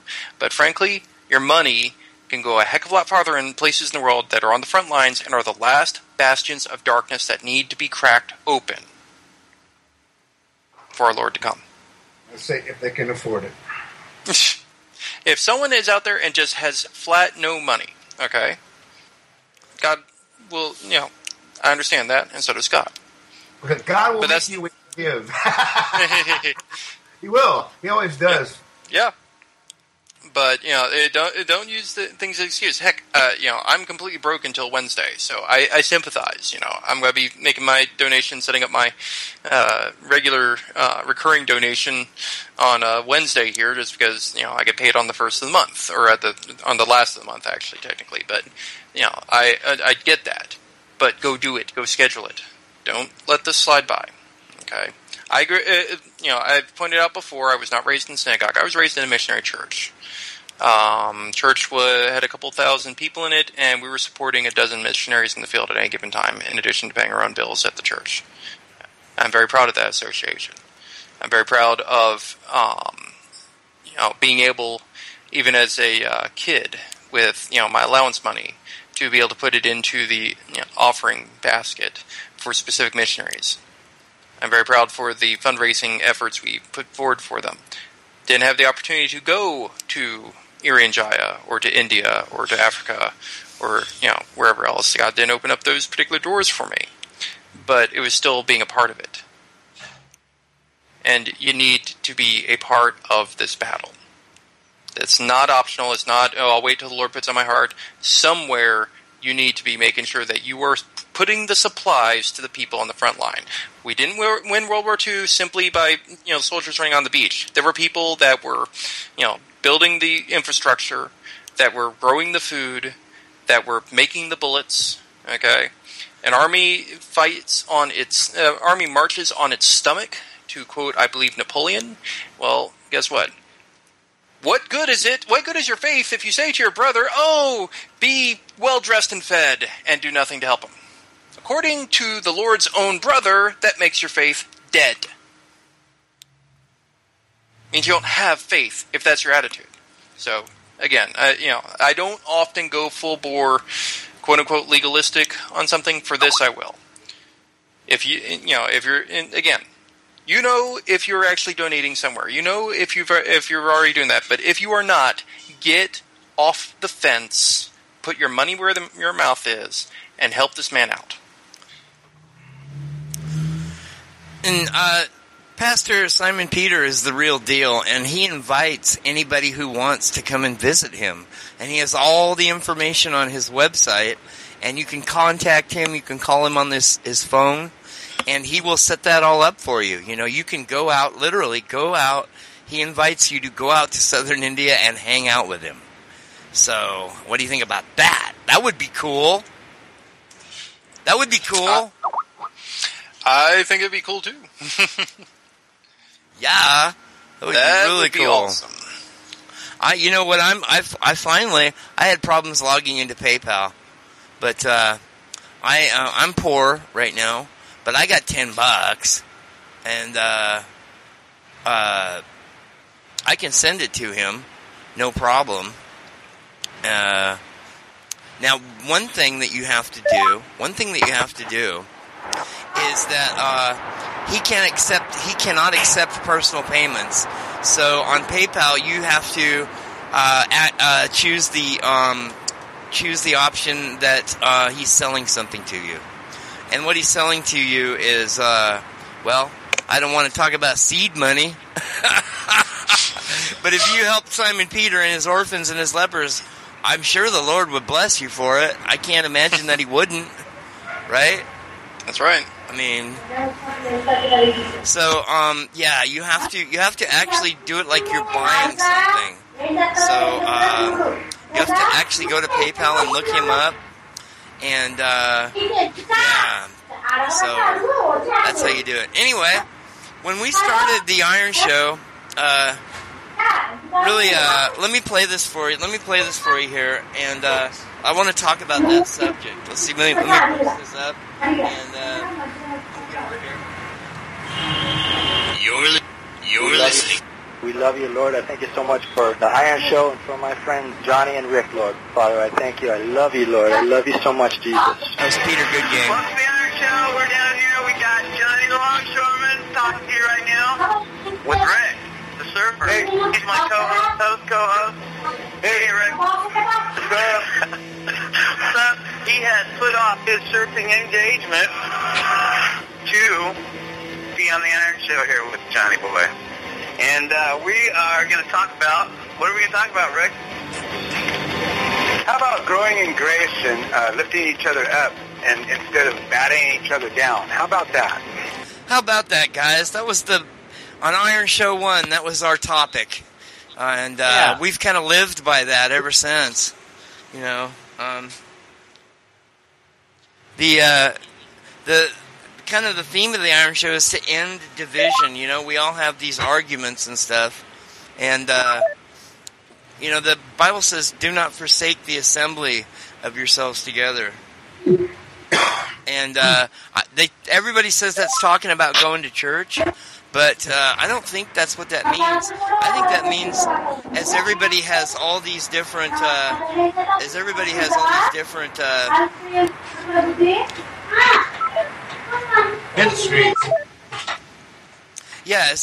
all these different ideas and different, dogmats. Yeah. It's not even dogmatic. It's kind of childish now. Are we on? You see it all on Facebook. Oh. You can't even talk to anybody anymore.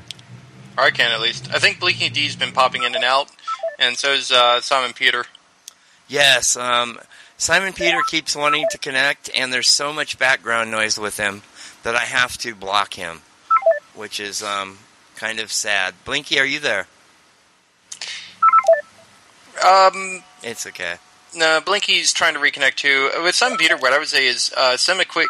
Don't block him. Send him a quick text telling him to hit the mute button on his. Okay. Until he's ready to speak, and then that way he can be there and join in if he wants to, but not completely override the show.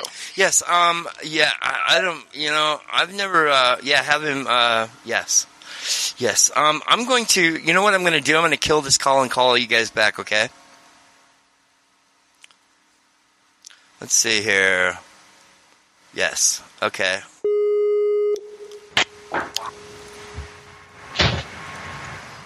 I'm still here. All right. Okay, who's here? I'm here. Blinky D's here. And I got to add rattle my mic to the call. We'll just do some rapping real quick.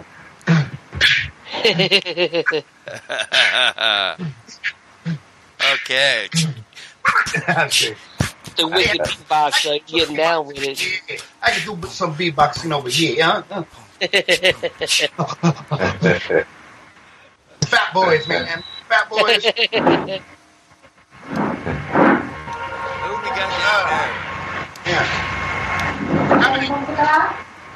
Oh, I know. I've got to turn off my phone. All right, power off. I've got Skype going on my phone and my computer, my main machine. So I think that's the problem. And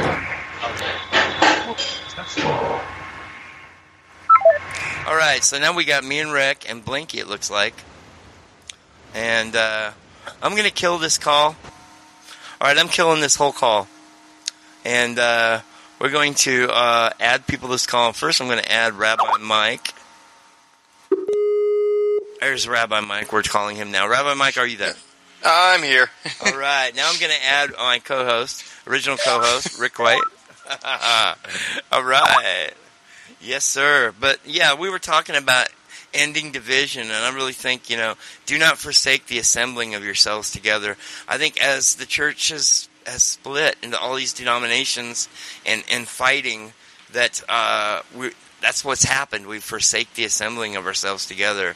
And now we've got all kinds of radical things. We got Christian identity, Nazi Christians. We got Hebrew roots guys. We got flat earthers now. That's a new thing. That's brutal. They don't, everybody wants to be exclusive, and they don't want to assemble.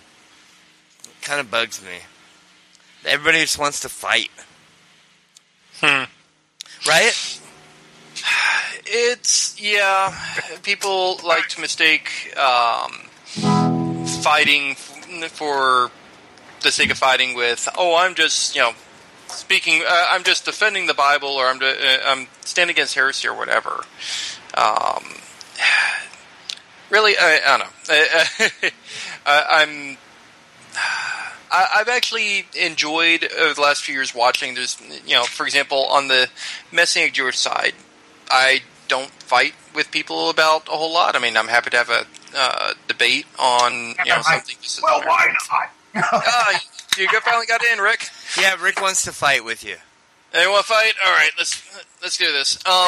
Let's have a fight between Rick White. Let's have a theological argument between Richard White and Rabbi Mike. Yeah. I really want to get in one of those anymore. No wonder I got stomach problems, all these years. What were we talking about on that midnight live 4-hour marathon we did Friday night? What was it? You were talking about how does God need us? Right? That's what you said. That was the question. Yeah. Ask that question again to Rabbi Mike. Do that whole thing. I want to see what Rabbi Mike does with it. Yeah, that's the question. Does God need us? Does God need us? That's half a question. Does God need us for what? Does he need us? Did he need to create us? In the sense of continuing his own existence? No. No. But on the other hand, there are some things that you have to have sentient beings around to do, like to love someone else.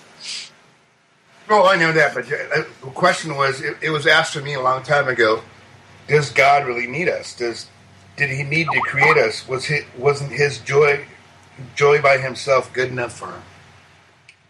Apparently not. I mean, see, the thing is, God himself obviously considers, despite all the flaws of humanity, despite all the evil and all that, he obviously considers the creation better with us than without, right? So that means God puts great value into us. Now, is that the same thing as need? Well, no, but I think that to express love, he had to have an object or more to the point, people to put that love on. Yeah, but that's the question, is that he didn't need any of that. He created us out of his glory because he loves his glory more than he loves anything else. Okay, so he needed us for his glory? Yeah. Well, it came out from, it's something I heard John Piper talk about, is that how much God loves his glory, and that out of his glory, that we're objects of his glory, right? So he created, because of the love of his glory, that he's already a triune God, right? He's already he's always probably been that throughout eternity, is who he is, what I was trying to point out is it's an actual theological discussion, even that Augustine even talked about. And it always amazed me to have that question. It's also an I don't know question, but it's something to ponder. It's because of the fact that did God, even though he created everything out of his glory because he loved his glory, and we're part of that glory. So okay, first off, define what you mean by glory. Because I can see somebody out there who's not a believer yet, certainly not a Calvinist, going, wait, so God is all about himself? So define what you mean by that. What I mean is that God didn't need to create anybody because he loved his glory. It's not what I came to. It's something that I read in The City of God by Augustine, which is never a Calvinist. It was Augustine. Augustine was pretty much where Calvinism drew its roots from, though. I mean, Augustine was sort of the original, emphasized predestination, God's glory over anything else, and was hugely influential on Luther and Calvin both. Oh, of course he was. But it really doesn't matter; they're still Christians.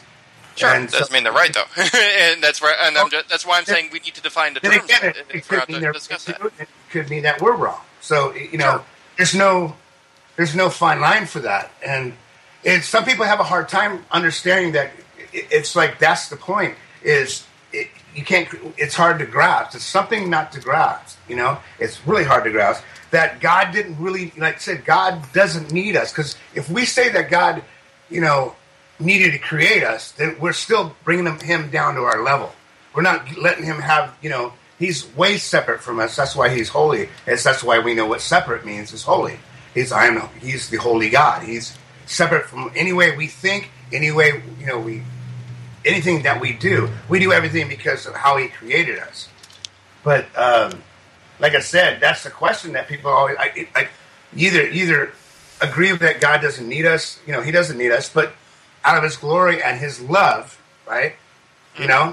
Because, like I said, some people would take it that he was the great ego, that he loved himself, but it's that's not what the point was. Actually, I'd rather have you listen to what Piper was kind of talking about, and before I even kind of destroy what I'm really trying to make. And I understand. I like John Piper. I've read quite a few of his works. I do recognize his dogmatic Calvinism as being part of that, and I would disagree with certain elements of it.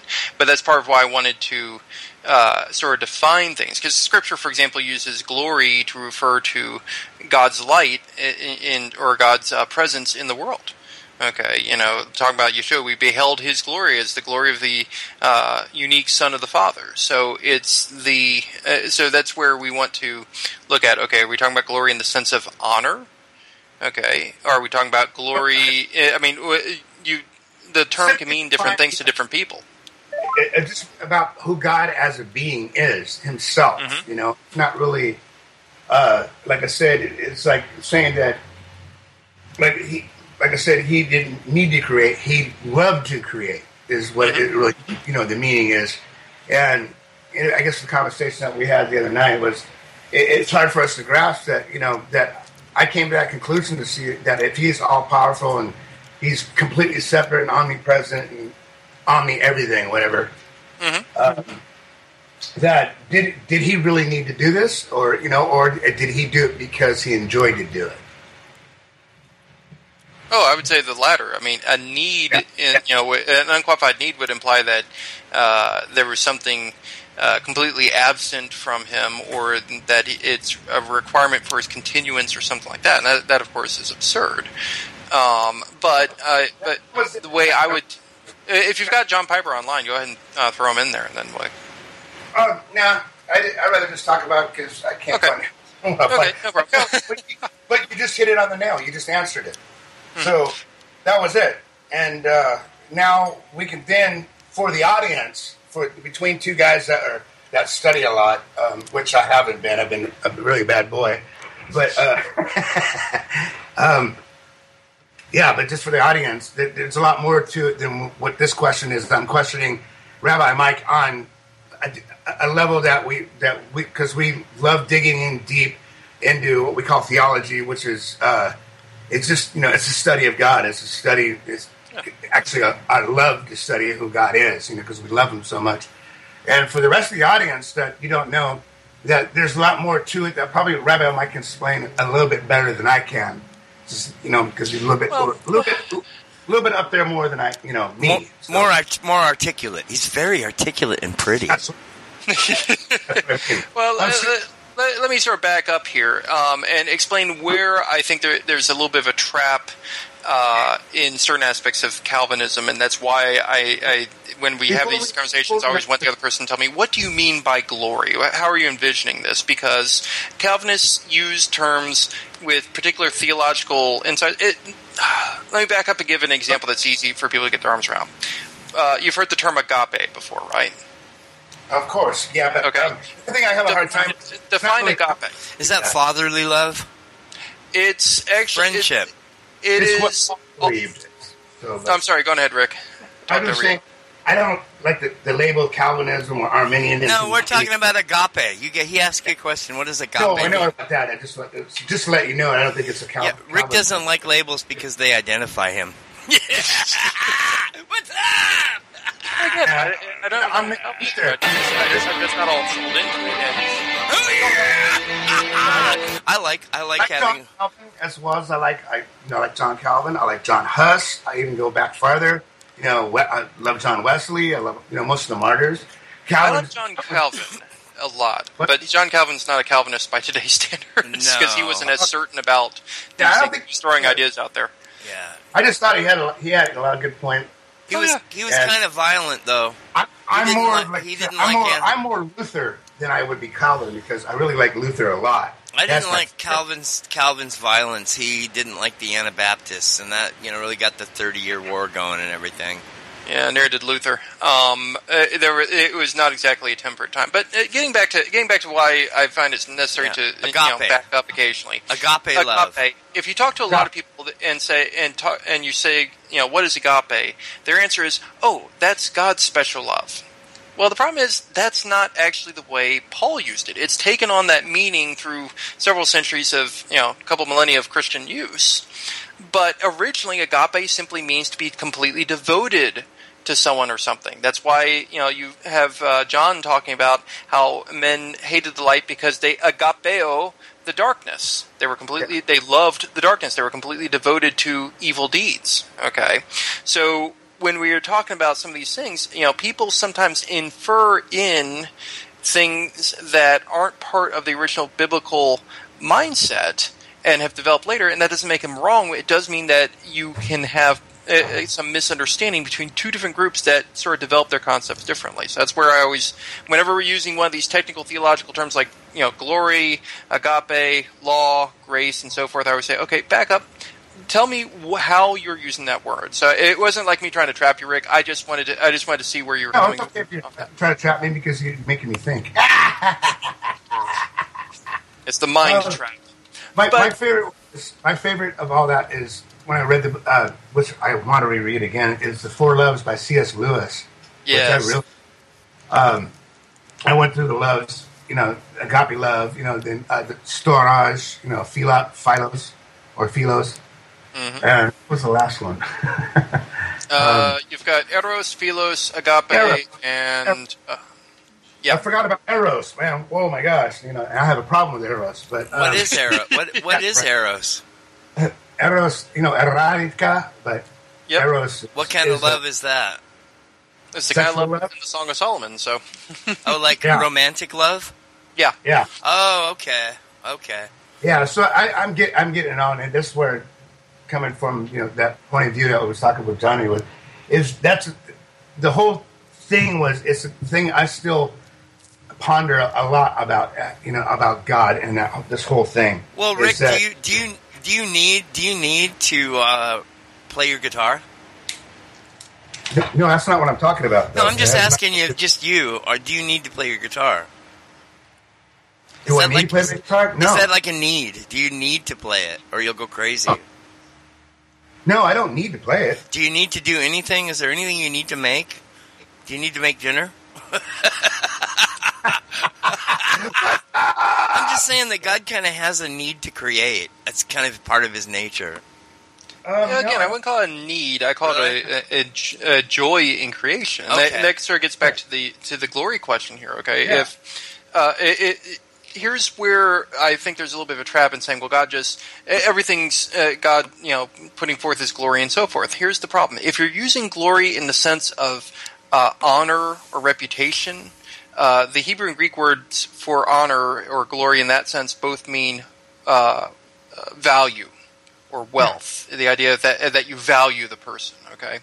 So if you do that, then just like with love, you're in a little bit of a trap, because if God creates a universe that's just Him and just an uninhabited universe where He's the only intellect in it, the universe cannot appreciate His glory. Okay, the universe cannot give glory to Him in the same sense that sentient beings can. So you're still stuck with a situation where God would need to create sentient beings to get someone that He could display His glory to, that He could show Himself to. And here's where I think that love trumps glory in God's eyes, because God gave up His glory in the person of Jesus Christ when He came to die on the cross. He did not give up His love. To have love, you have to have free will. God considered a universe with free will where people could choose not to love, where people could choose to do evil, to be worth it to get those who would choose to love Him. Okay? And loving God, it's not like He has this slavish need for, affection and so forth. There are plenty of people who blaspheme and try to make God out that way. No, it's not that. If He wanted that, He could have made slaves who just sort of adored Him. Instead, the Bible's emphasis is that God's whole goal is to make children. And so when we get to this thing of God's glory, yes, He does things in a way that brings glory to Himself, but the idea is not simply to boast. The idea is, as with any intelligent being, and we have this because we are made in his image, so we've got a lot of the same traits. He desires to be known and loved for who he truly is. But who he truly is glorious. Okay? So was it necessary in any sense for God to create us? Well, if you mean necessary for God to exist, obviously not. He pre-existed everything, so obviously his existence is not contingent on receiving this love. God does not need prayer to be fed, unlike the gods of the pagans. But instead, he had a desire to have beings that he could shower his love on, that he could shower his glory on, that he could create a wonderful life-sustaining universe for, and that who in return could choose to love him back. And he considered all of the bad things that would happen in the meantime to be worth it. So it's not a matter of whether God needs us, obviously not, but God desires us and puts an immense amount of value on us, and puts an immense amount of value on us having the free will so that we can truly love him. And that's where I have problems with modern Calvinism, which gets so hung up on the tulip, which, again, Calvin himself, while he speculated a lot, did not try to systematize it in that direction. But puts so much emphasis on this idea of you didn't choose God, God chose you. Okay, to a certain extent that's true, but to another extent the Bible says we have a choice and therefore are responsible for it. You can't have one without the other. So I believe that God's principal thing is he wanted a family. He wanted children, both the angelic children that are called sons of God and the redeemed of humanity, who are also called God's children. And what we will be has not yet been seen. But when he comes, we shall be like him, for we shall see him as he truly is. 1 John. Yep. Amen. I'm backing you up with guitar, rattling like that. Don't just keep talking if you hear it. That's one of the things we do on the Iron Show is like quietly back up people with a guitar. I couldn't hear it on mine, so we'll see if it comes out in the recording. Oh, it will. Yeah. Oh, yeah. That's really true. One thing though that strikes me is that that verse that says the harvest is ripe and the workers are few. That sounds kind of like God needs us. He needs workers. No, I don't know, man. Look at that. He needs workers. He's like, hey, man, I got the harvest is ripe. The workers are few. Come on. I need within the constraints of the laws he's created for it. Yeah, you could say that. But let's look at it this way.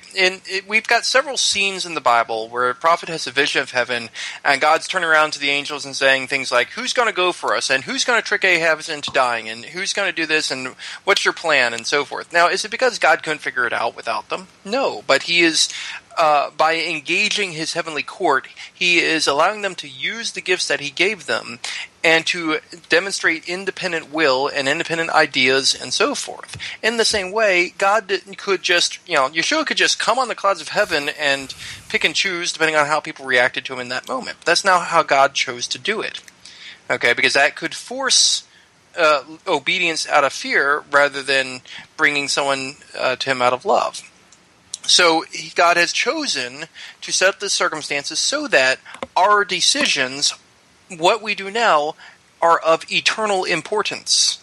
That's part of what it means to be made in God's image, to be a son or a daughter of God, is you have decisions to make, and the decisions you make today don't just affect your life in the short term. They affect everyone's lives in a ripple effect, and some of the ways you affect people have eternal importance.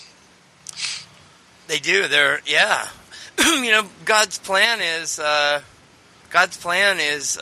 kind of, at least for us, is dependent on what we do.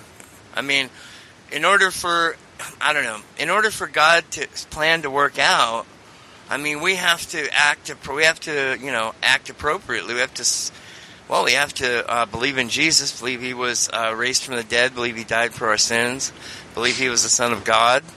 I mean, we have to do that. That's how you get saved. You say that, and if you mean it and you say it, you're saved instantly. I believe Jesus was the Son of God. I believe he was raised from the dead, and I believe he died for my sins. That's it. You're saved. If you really believe, you say it like you mean it. And if you confess that with your mouth. But, part of his plan is that we do that good work, that we, preach the gospel, that we feed the poor, that we clothe the naked, that we visit the sick and the ones in prison, that we care for our brothers and sisters, and, really, God needs us for the plan to work out. If we all rebel, it won't work out. Yep, exactly. But He's made it so that we won't all rebel. He's given us a chance, even when we rebel, to come back to Him quite often, actually. That's so important. I mean, you look at, go back to the Tower of Babel incident, okay? The implication at the Tower of Babel is that mankind was trying to find a way to basically draw down the heavens again. My own take on it is that, post-flood, as man began to spread, he still remembered and had legends about how the gods, the sons of God, had come down in the days of Yared and had, created a half-divine race of demigods. And I think the whole issue of the Tower of Babel was an attempt to make it happen again. And at that point, God's, the God is pretty much like, well, if that's the way you want it, here, have your gods. And you would think at that point he's just sort of thrown his hands up in the air, he's walked away from humanity, and he's all done with humankind, and now we're going to just be under the rulership of these, sons of God, these fallen angels, these archons forever, right? No. He went back and he started over with Abraham. And as often as Abraham made mistakes, and God kept bringing him through that, and did the same thing with Isaac and Jacob and the sons of Jacob. I mean, think about them selling Joseph, how that should have screwed everything up. And did that over and over again with Israel's history to demonstrate that he loved Israel, and he loved mankind enough that he wasn't going to give up on us, and continued to do so through the coming of the Messiah. Now, you'd think that, murdering the Son of God would be the ultimate sin from which there could be no forgiveness. Okay, when the adversary went into super happy kill mode after the transfiguration, and everyone starts turning against Yeshua because the adversary is pressing them, he's trying to do two things. On the one hand, he's trying to kill the Messianic king before he can ascend the throne. He doesn't know what the game is yet. He's also trying to get humanity, and Israel in particular, to commit a sin so great that he thought God wouldn't forgive it.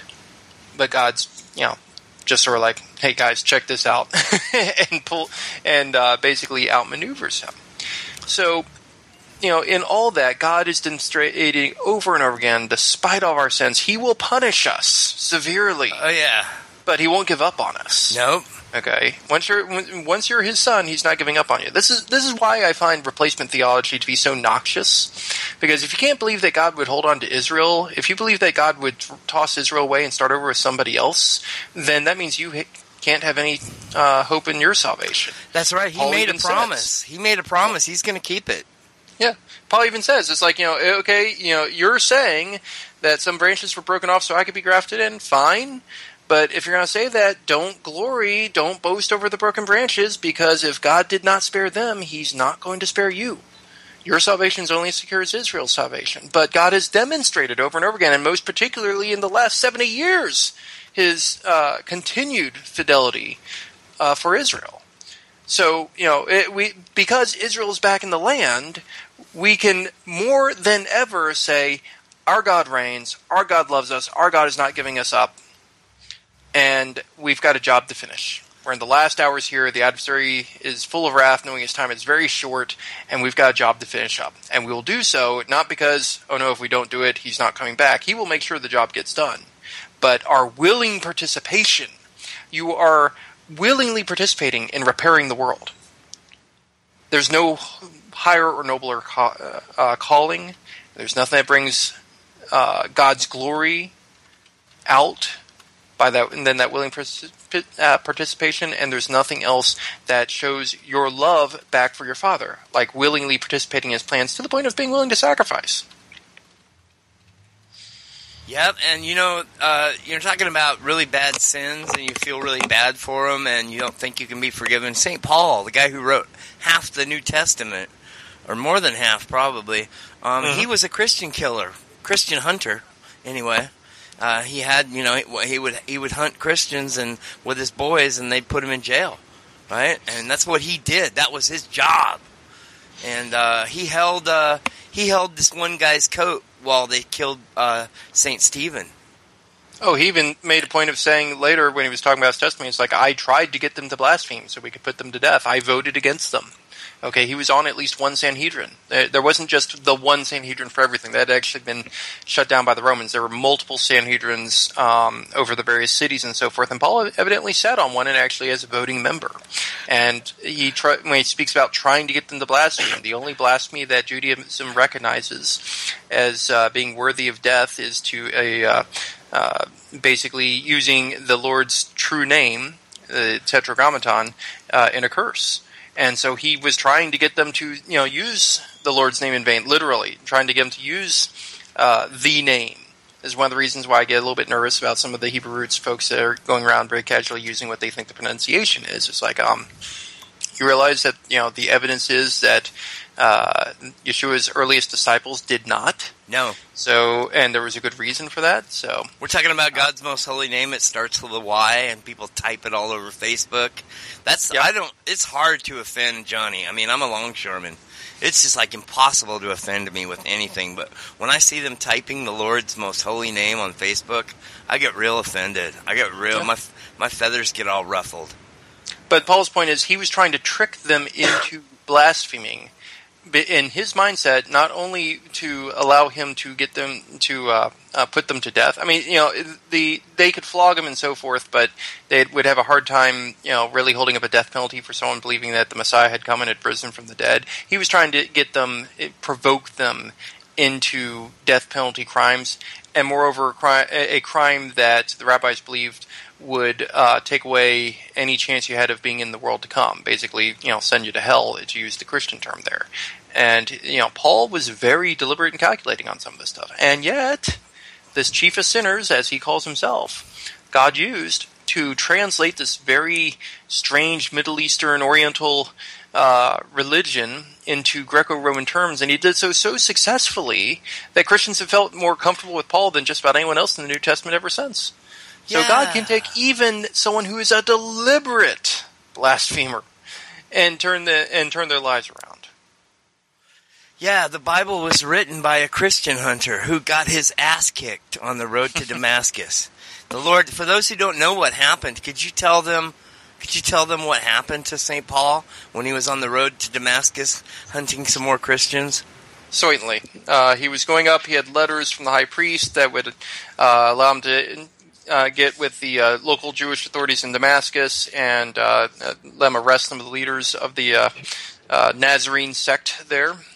And so as he's on his way up the road, this being right after Stephen's death, he suddenly gets a bright light in his face, and he hears a voice saying, "Saul, Saul, why are you persecuting me?" And he says, "Who are you, Lord?" And he says, "I am Yeshua, whom you are persecuting. But rise and enter the city, and you'll be told what to do." And when he rose, he couldn't see. He had to go to one of the Messianic Jews. He was on his way to arrest a guy who was kind of nervous when the angel showed up and said, "Hey, I want you to pray over Saul."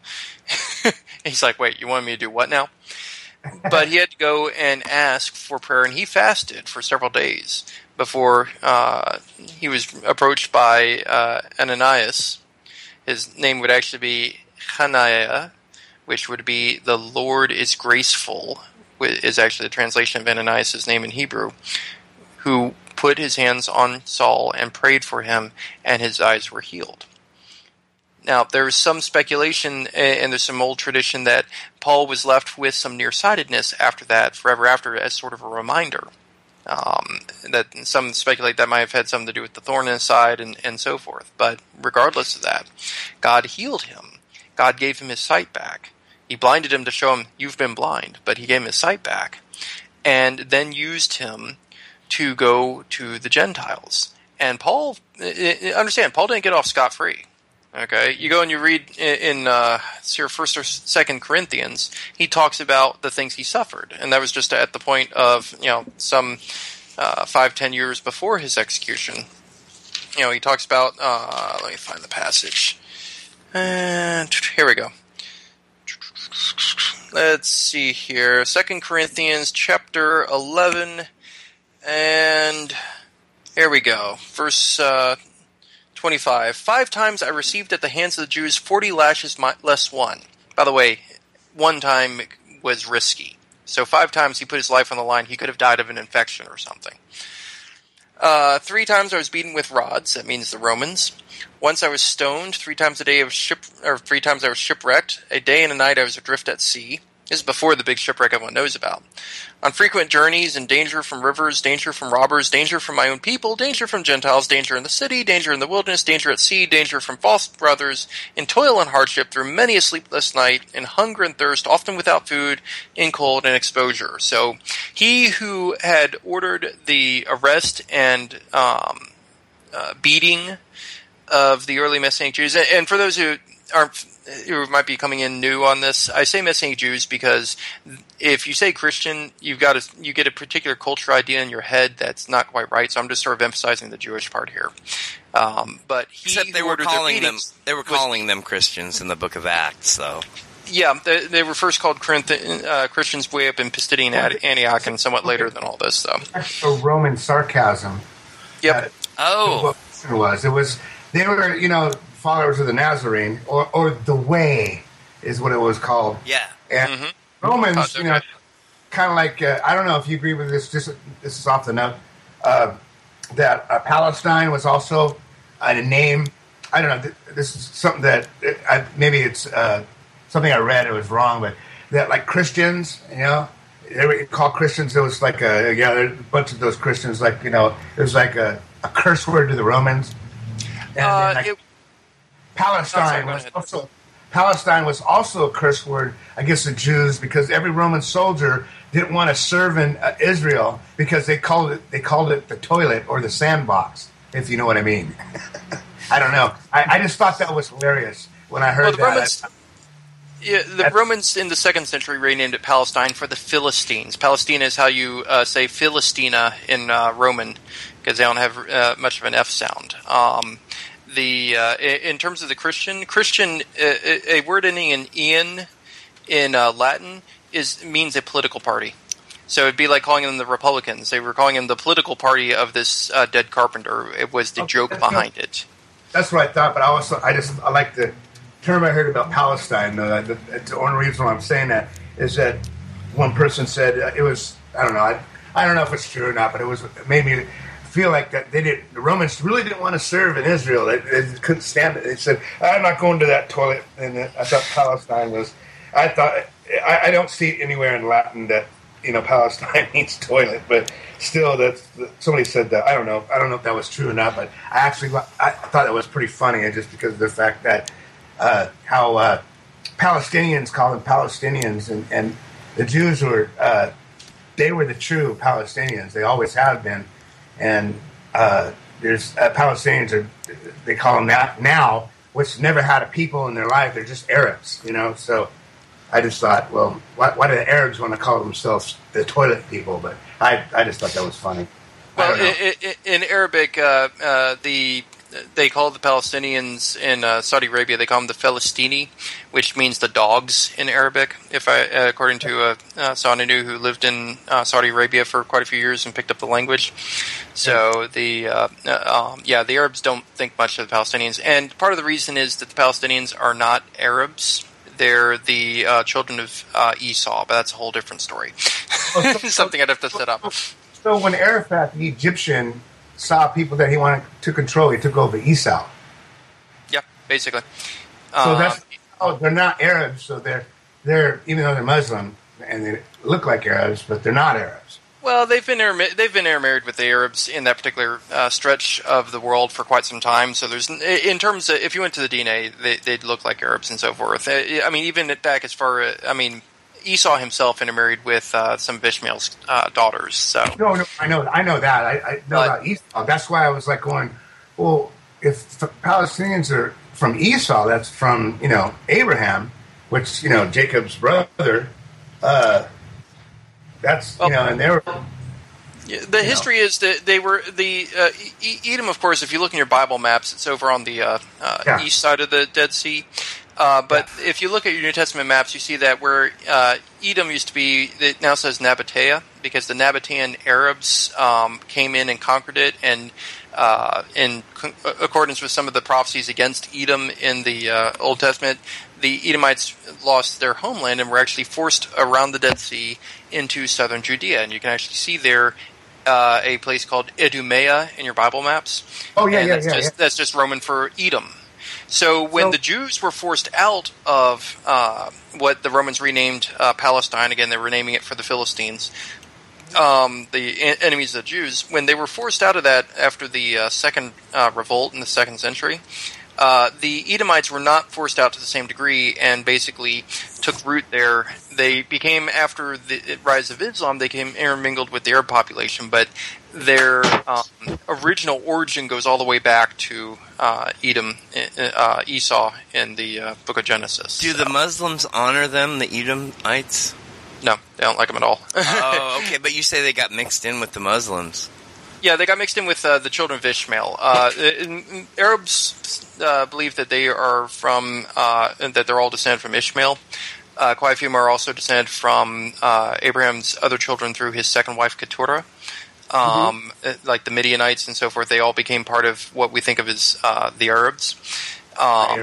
And one of the children of Esau, if I remember right, was a guy named Nabat, who became the father of the Nabateans. Now, some people dispute that today, but that's what the Arabs themselves make that connection. So, read my book again, though. Yeah.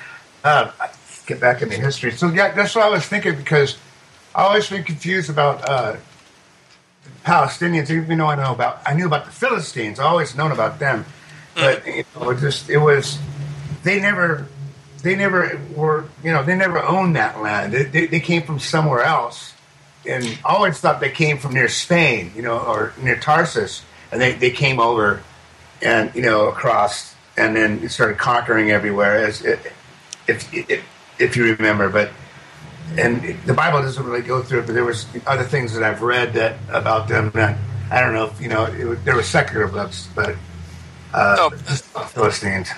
Right. Well, the Philistine, to back up, the original Philistine, the fact that the Romans named it Palestina was just a slap in the face of the Jews. It wasn't because they believed the Philistines still existed as a people. The biblical Philistines were part of a group known as the Sea Peoples in ancient literature. Nobody's 100% sure where they came from.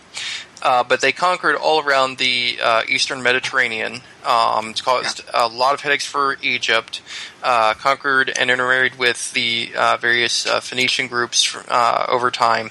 They were the reason why ancient Canaanite cities like Ugarit, way up in Syria, were destroyed. And it took us a long time to find them and to find the libraries, which have given us a lot of insight into Canaanite culture that we didn't have before. So nobody's really 100% sure. The Bible seems to tie them in with Cyprus and Crete. But in terms of the relationship, the Philistines are actually listed as being among the sons of Ham in the Table of Nations in Genesis. I can say we can go that far back. I love that area. Era. But the Philistines as a people were all wiped out in Old Testament times. Again, the Romans weren't saying the Philistines still existed. They were just deliberately picking a name they knew would tick off the Jews because they were really ticked that they'd lost an entire legion trying to take the region and take the land back after the Bar Kokhba revolt. Oh no, that's why somebody came up with that joke. Yep. So, but yeah. Yeah, that's what I thought. I always thought, like I said, the Phoenicians and the Tarsians, that I thought maybe they were intermixed into that, and the Philistines, because they were like conquering type of people. And then I don't know. We can go on about that, until we can find out exactly what you were just talking about, exactly, where they came from. Well, the Phoenicians themselves called themselves the Sidonians for the city of Sidon. They were called the Phoenicians by the Greeks, and there's a bit of a debate about where the name comes from. Some believe it comes from the Greek name for palm, because there were a lot of palm trees in those regions. Others point out that it refers to the Greek name for red, and there is some old art and some accounts that suggest that the Phoenicians were redheaded. So there are a number of different questions on that. Part of the problem we run into is not everyone calls everyone by the same name. Like if we refer to China, okay, but that's not what the Chinese call themselves. We refer to Japan, but the Japanese refer to themselves as the people of Nippon. Okay, they don't. They have a J sound, but it's not what they call their own set of islands. So there are a lot of cases where we get confused just because different peoples have different names for the same area, and that's in the case of the Phoenicians. They were basically the Canaanites. Now, interestingly enough, God did not have a problem with all of the Canaanites or all of the Phoenicians. He only had a problem with those who were in the south. So those that were in the north, God didn't give didn't give Tyre and Sidon over to the children of Abraham. He didn't give Syria, which was also major Phoenician area, over to them. He only specified certain tribes in the south that apparently had gotten exceedingly wicked, and again, getting back to the whole heaven and earth thing, had apparently gotten involved with fallen angels again, creating a post-flood race of Nephilim called the Rephaim. Now, we are way... this is the sort of thing where it's like, we probably need to do a whole show on it, and I'm going to have to go to bed soon. Yeah, but that was... anyway, that was good.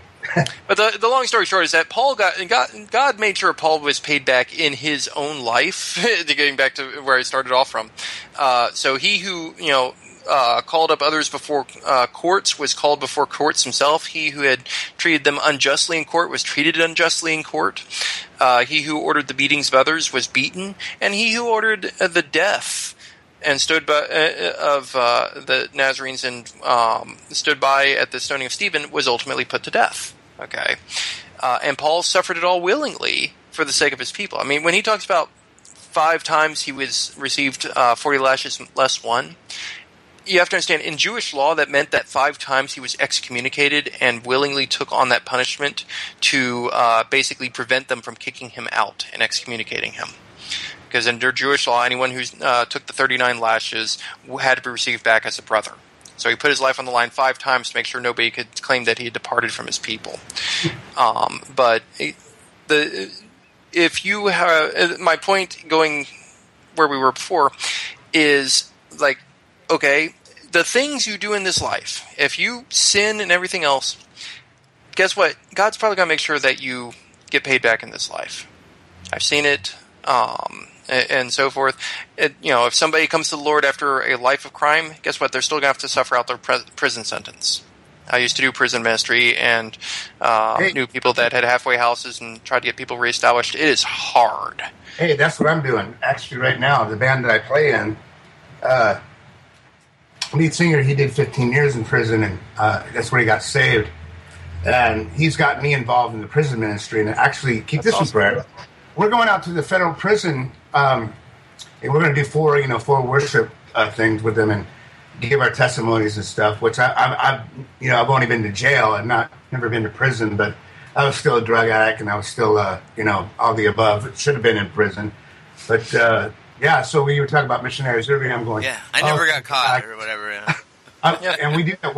Our band goes into prison. We went into a place called Chuckawalla, which is out in San Diego, and it's a fire camp for prisoners. And then we just recently did Vista Jail, of course. There's some lifers in there, and I'm playing to murderers and child molesters, and you got to go in there. You got to go in there without prejudice. I swear it's really hard, because I was a victim of a child molester when I was a little kid. That's so, right. You've told your testimony. You were raped. I'm not ashamed to even tell people about that, because I know there's a lot of people out there that have had that happen to them ever since the 60s, but probably even before that. But the great awakening of the I call it the awakening of sin that started. I became a victim of. Not just one. When I was 9 years old, it was also 12, and it's also 14. So you got it's like 3 different times in my life that I got hit. But of course, 14, I was getting drunk already and all that stuff, and I don't blame that happened. But it's still something that it's like the violation and stuff. But going in prisons, having to deal with this, I tell God, I'm going in here and I know what I'm going to be faced with, and I know where still I have, I deal with that problem of anger with that, where, sometimes when I hear about things like that, I want to be, the first guy to get, you want to go kick ass. Yeah. But here we do. This is why God has a sense of humor. So what does he do? He puts me in the prison ministry. So, which it's a blessing. And the last time I was playing when we were leading worship, and I saw all those faces, I know everybody, all those guys saw it. I started weeping when I was trying to sing backup vocals, and I couldn't. I had to turn my back a little bit to play my solo or whatever. Because of them? Because I wanted to keep strong, but I saw the people in there. You could feel the hurt and the anger and the pain of that ministry. I mean, when you're talking about how hard it is, that it's really hard because either that you're going to turn out that way or you're going to be angry. And I'm kind of glad that I actually got broken down. And, that was just the last time. That's the last thing we did. And now next month we're going out to a federal prison to do the men, the hard, and the men on the hardest, hardcorest men only get 23 hours, inside, but 1 hour a day. Wow. And then the women in there. So wow. They lock them up 23 hours a day? Some places they do and wow. Gary is saying, hey, we're doing that. And so I have to fill out my paperwork and so I can get ready to do that. But man, I've been praying, in battle because of it. But it's that's a really hard thing to do, as you said. Yeah. Mike, it's just they're just. It's the weirdest ministry. I mean, I've done all kinds of ministry. I always wanted to be, like I said, I want to be a missionary. So, God gave me something. Okay, you want to be a missionary? Okay, here you go. I'm going inside the place I don't want to ever be going. I don't want to be there. I mean, but what did Jesus say? You didn't visit me when I was sick and in prison.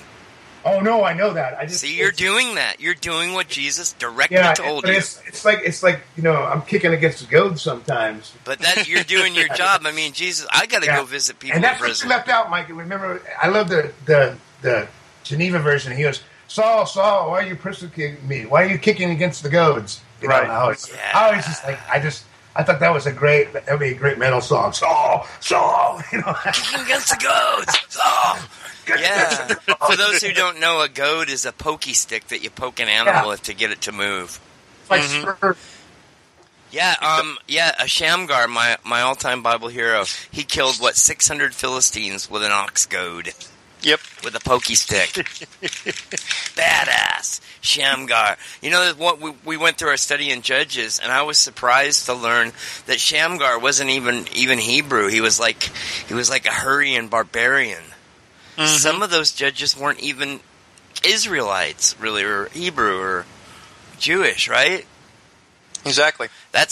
God will use anybody. He'll use you. Whoever you are. And, the Iron Show, 7 years, I'm starting to get pretty famous. I was talking to Cindy Crawford last night, the supermodel Cindy Crawford. She's got a ministry in Africa. So, I mean, we're going to be... Yeah. I'm starting to get pretty famous. Cindy Crawford? Seriously? Yeah. And, this is a different Cindy Crawford, not the... No, the supermodel, Cindy Crawford, the supermodel. Wow. Yeah. See, the Iron Show is starting to get famous. I'm starting to get famous. She became a Christian? She says she's sort of a Christian. She's more of a what do you call it, a philanthropist, or whatever you want to call it. She wants to help the poor kids in Africa that are, orphaned by terrorism and warlords. And so she says she's going to get a hold of me when she wants me to, announce it on the Iron Show and ask the listeners to help and direct them there. So, yeah, Johnny's buddies with Cindy Crawford. What do you think of that? So anyway, I think that I'm going to have several friends that are going to be kind of jealous if I'm on that show with you. So my best friend had her posters all over his room when we were growing up. Oh, did you? Oh, really? Yeah. Oh. That's why I was just like, no way. Yeah. Anyway, I just was trying to say that, I'm 7 years and the Iron Show is getting pretty famous, and people might think, oh, Johnny's doing this big ministry. You know what? Just sweeping the floor in a church could be a bigger ministry than what I'm doing. Just supporting. Hey, Spurgeon. That's actually how I got started on my road to becoming a rabbi. I was just, doing the cleanup after the service was over at the synagogue, and the rabbi started talking with me. So, if all you are is a janitor in a church, you probably have a bigger ministry than Johnny does. So don't feel bad. If you can do anything for Jesus, do it. It's a story about Charles Spurgeon. That's all he did as a pastor. He wouldn't clean his own church, and he goes, "No, this is my job. This is my, this is what the Lord gave me, so I have to keep it clean myself." So it was good. It's a cool story about Charles Spurgeon. Yeah, I can speak from. People walked in and they looked at him and they go, "Hey, can we speak to the pastor?" And here he is in his garb, cleaning up. He goes, "Yeah, what do you want?" And they're like looking at him like, "Oh, how could you be the pastor?" And he's just like looking at him like. So he wrote about it. He was like how people think. He's like, what is wrong with you Christians? He goes, this is what we do. You get, it's elbow grease. You got to get your hands dirty. You got to jump in wallow in the mud. This is our job. We're on the front lines, man. We're not. Ooh, in fact, he had the first, I guess, biggest mega church there ever was. I guess that's what they say. Besides, for a real church, not the Catholic Church. But there's a lot of people when we get into heaven that we didn't think were, doing much, and they're like above us as far as rewards. Yeah, people who really care. Jesus wanted us to actually care, and that seems to be the biggest challenge with us, right? I mean, look, there's a reason why Yeshua said, "He who gives a cup of water to a prophet because he's a prophet." Will by no means lose his reward. Okay, even something as simple as giving, doing that simple thing of bringing water to somebody who needs it. It can be those moments. And regarding your going to prison, Rick, I mean, it is weird the first few times you do it. Yeah, Rabbi Mike has done that a lot. Yeah, I was actually at Atlanta Federal for about 5 years, not employed, but as a volunteer. Minister. Wow. And so I know what you're talking about. I made a point of not looking up the records of anyone I was ministering to, but occasionally, that people would let me know, and I was ministering to murderers and child molesters and drug runners and gun runners and rapists and the whole 9 yards there. But I also saw a lot change lives, and if there's any advice we have, it's just be real. I mean, they will. These guys are very good at sniffing out people who are faking. Be perfectly real with them, and God can use someone who is real and yet treats someone who is considered the bubblegum on the shoe of society to be a brother or to be a potential brother, and to reach out to them. God can use that in a mighty way. And I think in the process, you'll find that you get some, even more healed than you are now from your experiences growing up. Having to put aside any sense of bitterness on it. Now, I've never been molested myself, but I've got family members who were. And so it's not, on the one hand, it's not as personal. On the other hand, I do understand the anger there. And it really does help to go in and actually interact and bring the gospel to the unlovable when you're trying to get over that. Yeah, that's kind of that's the biggest challenge, and that's what you're gonna, there must be, God must really smile on that, because, to the unlovable. When Jesus said it, he just said it. He said, I was hungry and you didn't feed me. I was naked and you didn't clothe me. I was sick and I was in prison and you didn't visit me. And his disciples said, when did we do this to you? And when did we ever do this to you? And Jesus says, if you do it to the least of my brethren, you've done it to me. Mm-hmm. I like Keith Green's version better, though. Okay. You ever heard that one? No, go. Oh no, it's you have to hear the song. Oh, song. It's called The Sheep and the Goats. It's by Keith Green. And it's actually a really good song by the way he does it with piano. that always sticks in my head. It's just every time somebody quotes that verse, I hear that. If you ever listen to Keith Green, Rabbi Mike? I can't say that I have, or at least not that I know I have. I may have stumbled across him at some point. I rotate through a lot of stuff when I'm working.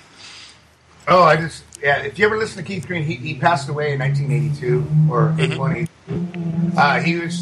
He was basically the main Christian that brought contemporary music, Christian music, to the forefront, and he was like, if you thought Elton John or Billy Joel or all the good piano players that were famous, like between them, all those guys looked at him and went, "That dude is one of the best piano players," because how he hit the piano, it was like thunder. He played it, but how he played it was. But what he did it for, if you ever look him up, Keith Green, you can't miss him, and listen to some of the songs. It's totally beautiful. It is totally Holy Spirit inspired. And I met the guy when I was 14. It's when I first met the Lord. After the West Station, I was freaking out, and I had to go into a kids rehab. And after all that stuff, but it was a church that when I first tried to figure out who God was, and still being evolution stricken, still raised that way. I always say that because my dad is a theistic evolutionist. He's a scientist. So, they brought me to one of his last concerts that he did before he died in a plane crash. And best thing I ever saw was him, and I got to meet him and his wife in person. He gave me gave away his couple of his albums to me, or it's actually cassette tapes, and I'll never forget that day. And that's late. Years later I became a Christian, but just never forget that day. Anyway, if you listen to that guy, he has a song called "Sheep and the Goats," and I think it's on. I don't know what album it's on, but all you have to do is type in "Sheep and the Goats," Keith Green, and you'll love it. I think you'll dig it. I mean, everybody, you'll dig it. And everybody out there, listen to that Keith Green. You really like this guy. He has his music. It really will touch your heart because it is Holy Spirit inspired. It really is, and he does everything. How he wrote his songs on all his albums when he came to Christ is all biblical. He writes everything about the Bible. Like, to obey is better than sacrifice. I don't want your money. I want your life. Stuff like that. Mercy is better than sacrifice, too. And that's the one thing that, we did a lot of shows. We did a lot of shows with Matthew Miller, and he's gone on to do other things now. But one of the things he's always said is God desires mercy over sacrifice, and that we should walk giving mercy to everybody we can. And that's really important. That's one thing that Matthew Miller really drilled into me, and it's something that I try to practice, to have mercy on everybody that I meet. During the day. That's huge. And that can be translated into a lot of ways. Like if somebody's giving you a hard time, well, you can have mercy on them. Or if somebody owes you something, have mercy on them. Or if somebody's hurting, talk to them and have mercy on them. Give them hope. There's a lot of times when you're walking through the day that you can practice mercy. That's kind of I try to live that way. I mean, I'm not very good at it, I've got a list of people that need their ass kicked, and I need to thin that list down, I'm still working on it. God help me. Yeah, Johnny, you didn't give me any mercy when you put me in a dress. I made a picture of Rick in a pink dress when we first started the Iron Show. It was like hey, we're getting kind of long in the tooth here at this session. Do you guys want to I want to give some shout outs. Do you guys want to give some shout outs like we used to do back in the old days? Oh, crap. I have one message that I'm in contact right now with Peter Goodgame, and he wants to tell all the listeners, God bless the Iron Show. Here's to 7 more good years and making Jesus famous. I didn't do that good, but that's... Okay, let me do it again. God bless the Iron Show. Here's to 7 more years and making Jesus famous. Over and out, Pete. And he says, I always stand when I hear the Iron Show intro. All right. I was hoping for a message. That's awesome. I've been in constant contact with Dr. Future, and I threatened to bring him in here. He has locked himself in the bathroom with a typewriter working on his book, and he will not talk to anybody. God bless him. He is going to produce this huge master 7-volume book. So I want to give a shout out to Dr. Future because there's a few people without them the Iron Show would have never existed. I might even be dead, and that is Dr. Future for one, Peter Goodgame for one. They're both the inspiration for the Iron Show. Also, my heroes at the very beginning, the 4 fringe horsemen of the apocalypse. Derek Gilbert, PID Radio, Sharon Gilbert, Bruce Collins. The big finale was his show back then. Future Quake, of course, Dr. Future, and King Wells and Keith Wells, the Wells brothers, Teotihuacan Radio. Teotihuacan is an abbreviation for the end of the world as we know it. Yes. And the short version affectionately known as Teo. And those guys were all there in the beginning. I'm talking 2005. 2006, and they are the roots of the Iron Show. And I want to give a shout out to my dear sister Daisy at worldofprophecy.com. If you go to World, they would like people to come in there and join worldofprophecy.com. They will definitely let you in, and they're really good people. I mean, Daisy, she's my big sister. God bless her. She's like the most wonderful Christian woman that I can think of, and she's helped me so much. When I'm angry, I vent on her, and she counsels me, and she sent me a birthday present 2 years ago when nobody else did.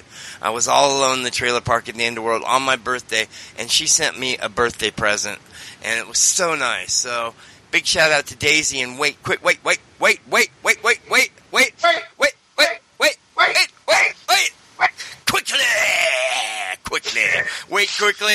I want to give a shout out to White Tiger, Susan. Oh, I love you.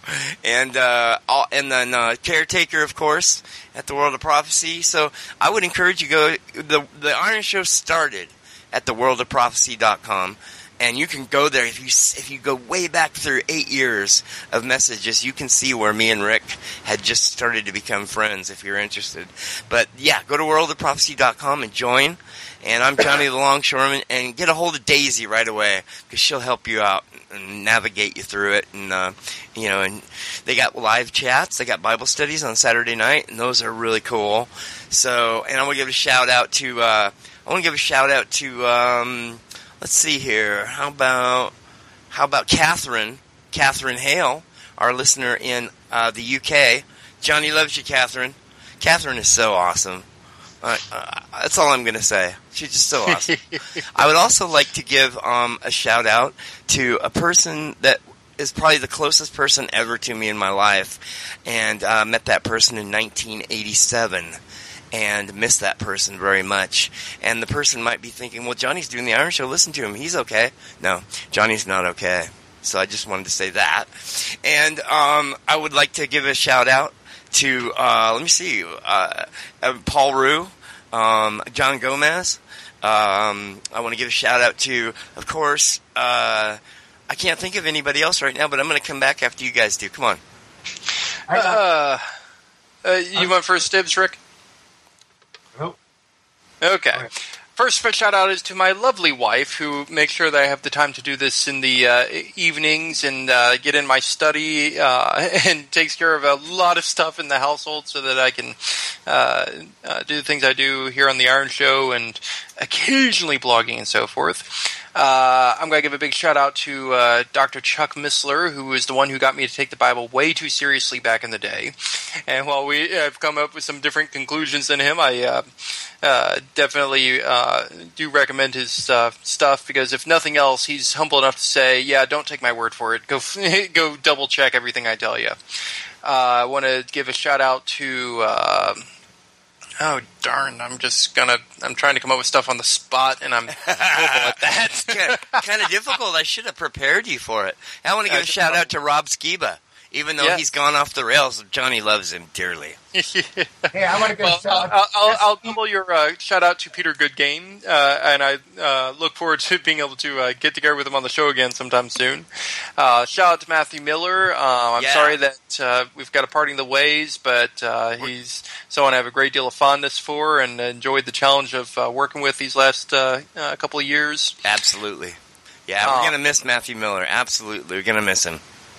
Let's see here. Shout out to Rabbi Scott Sekulow over at Beth Adonai, who reached out to me and helped me a lot when I was at my lowest point.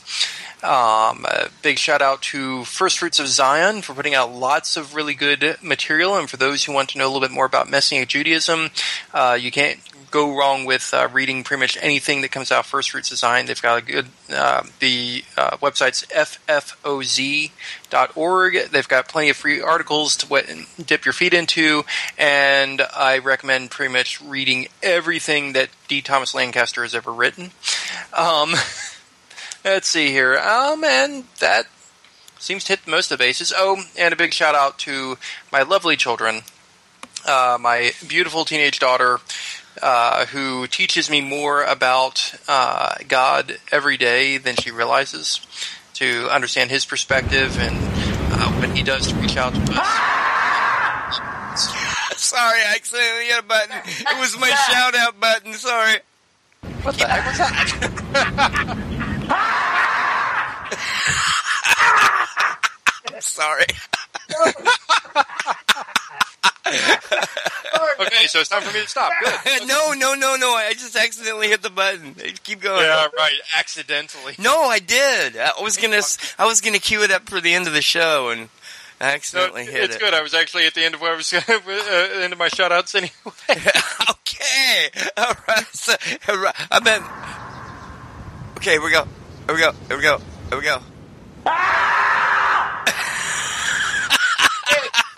It's a little. It's like a raccoon or something, or a squirrel. It's like a.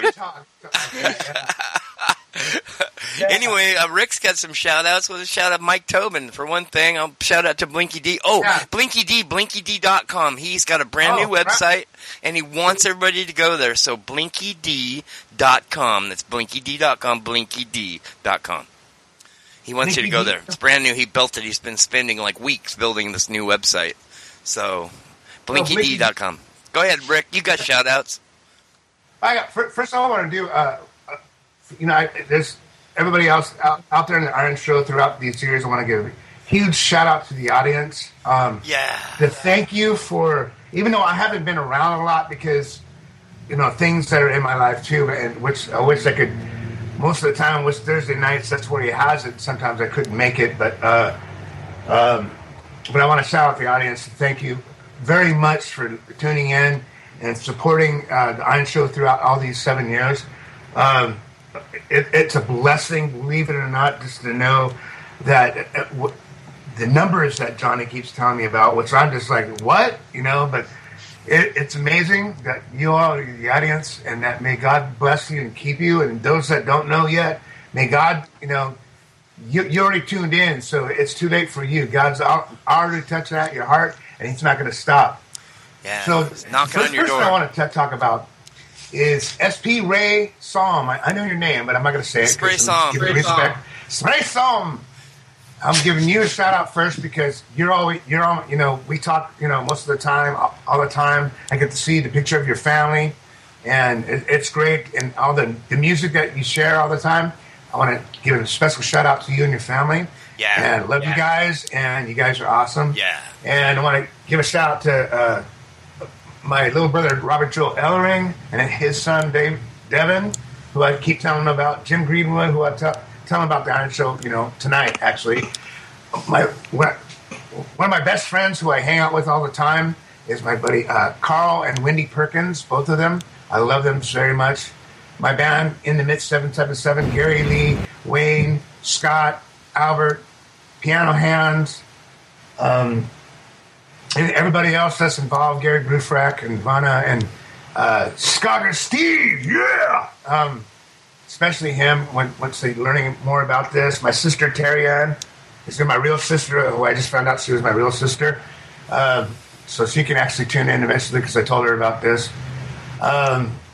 Let's see who else we got. Lou Fanucci, the accordion player, and my Italian dude. I told him about this. Who's a Christian? Hey, how you doing over there? And how you doing? William Kovac, Scott Reagan, who is an old gangster friend of mine. He's not anymore now. He's just a hardcore dude. And then of course Michael Tobin, of course, Tootin' Tobin. Mike Tobin, Mike.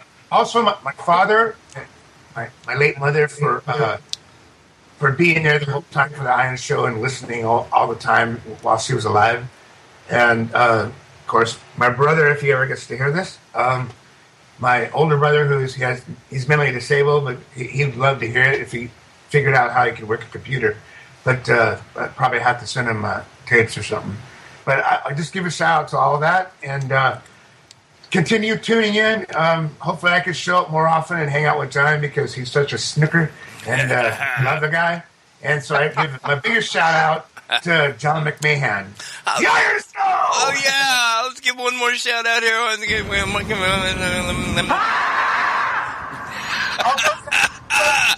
yeah. One more. Oh, yeah. All right. See, now I'm just having visions of you taking that and just looping it, alternating it slightly, and then using that for like the backdrop noise for a movie about someone descending into hell. Oh, that's the sound of a very frustrated person. Have you ever heard of the book called Life and Times of Mr. Badman? Oh no! Here we go with books. Come on, nobody wants to hear about books right now. Let's go. Come on, let's hang this up, and we'll talk about books. I don't know if you heard of it. Just real quick, it's called The Journey to Hell. He just reminded me of that. I've heard of it. I've not read it. I did see it on the shelf back in the day. Speaking about books, I'm reading a book, like for the first time in like 10 years. I can't read, I got ADD. But this one is readable. It's got big letters and it's got pictures, and it's written by my friend, Gary Pritchett.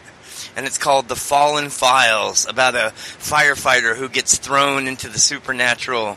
He's a Christian, and he gets thrown into the supernatural with like angels and demons messing with him, and it's just this wild journey. So Gary Pritchett, if you look it up on Amazon, it is called The Fallen Files by Gary Pritchett, and we're going to have him on here next week.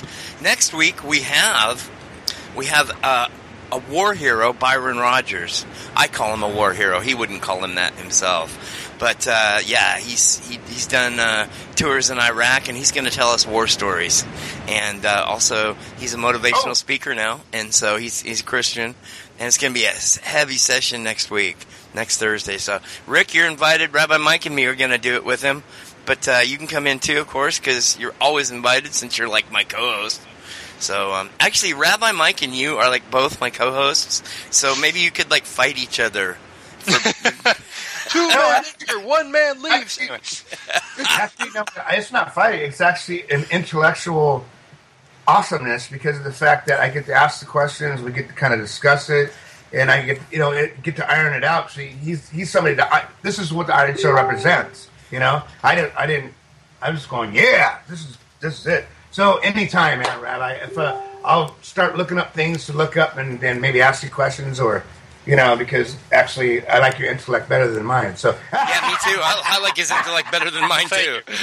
Absolutely. Yeah. I like ask Rabbi Mike like every question every day. Hey, whoa.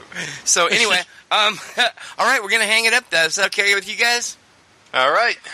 Here, let me do my theme music. Let's do that. Iron sharpeneth iron, so a man sharpeneth the countenance of his friend. Iron sharpeneth iron, so a man sharpeneth the countenance of his friend.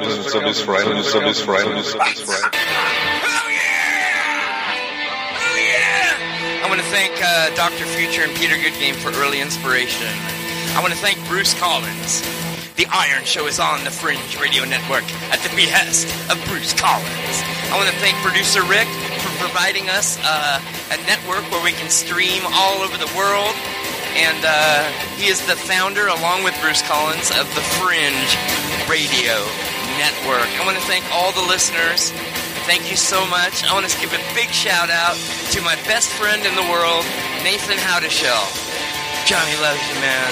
Man, you don't even know. And so I want to give a shout out to all the listeners again. Thank you for 7 years in your ear. So next time, I'm going to tell you the same thing. Johnny loves you. Good night, guys.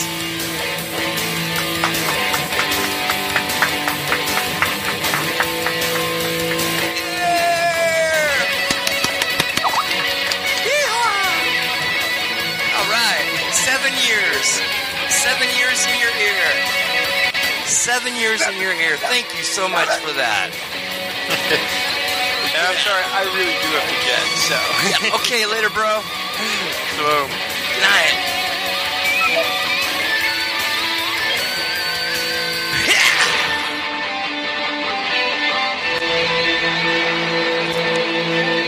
And listen to it fade out. It just lasts forever. It's like,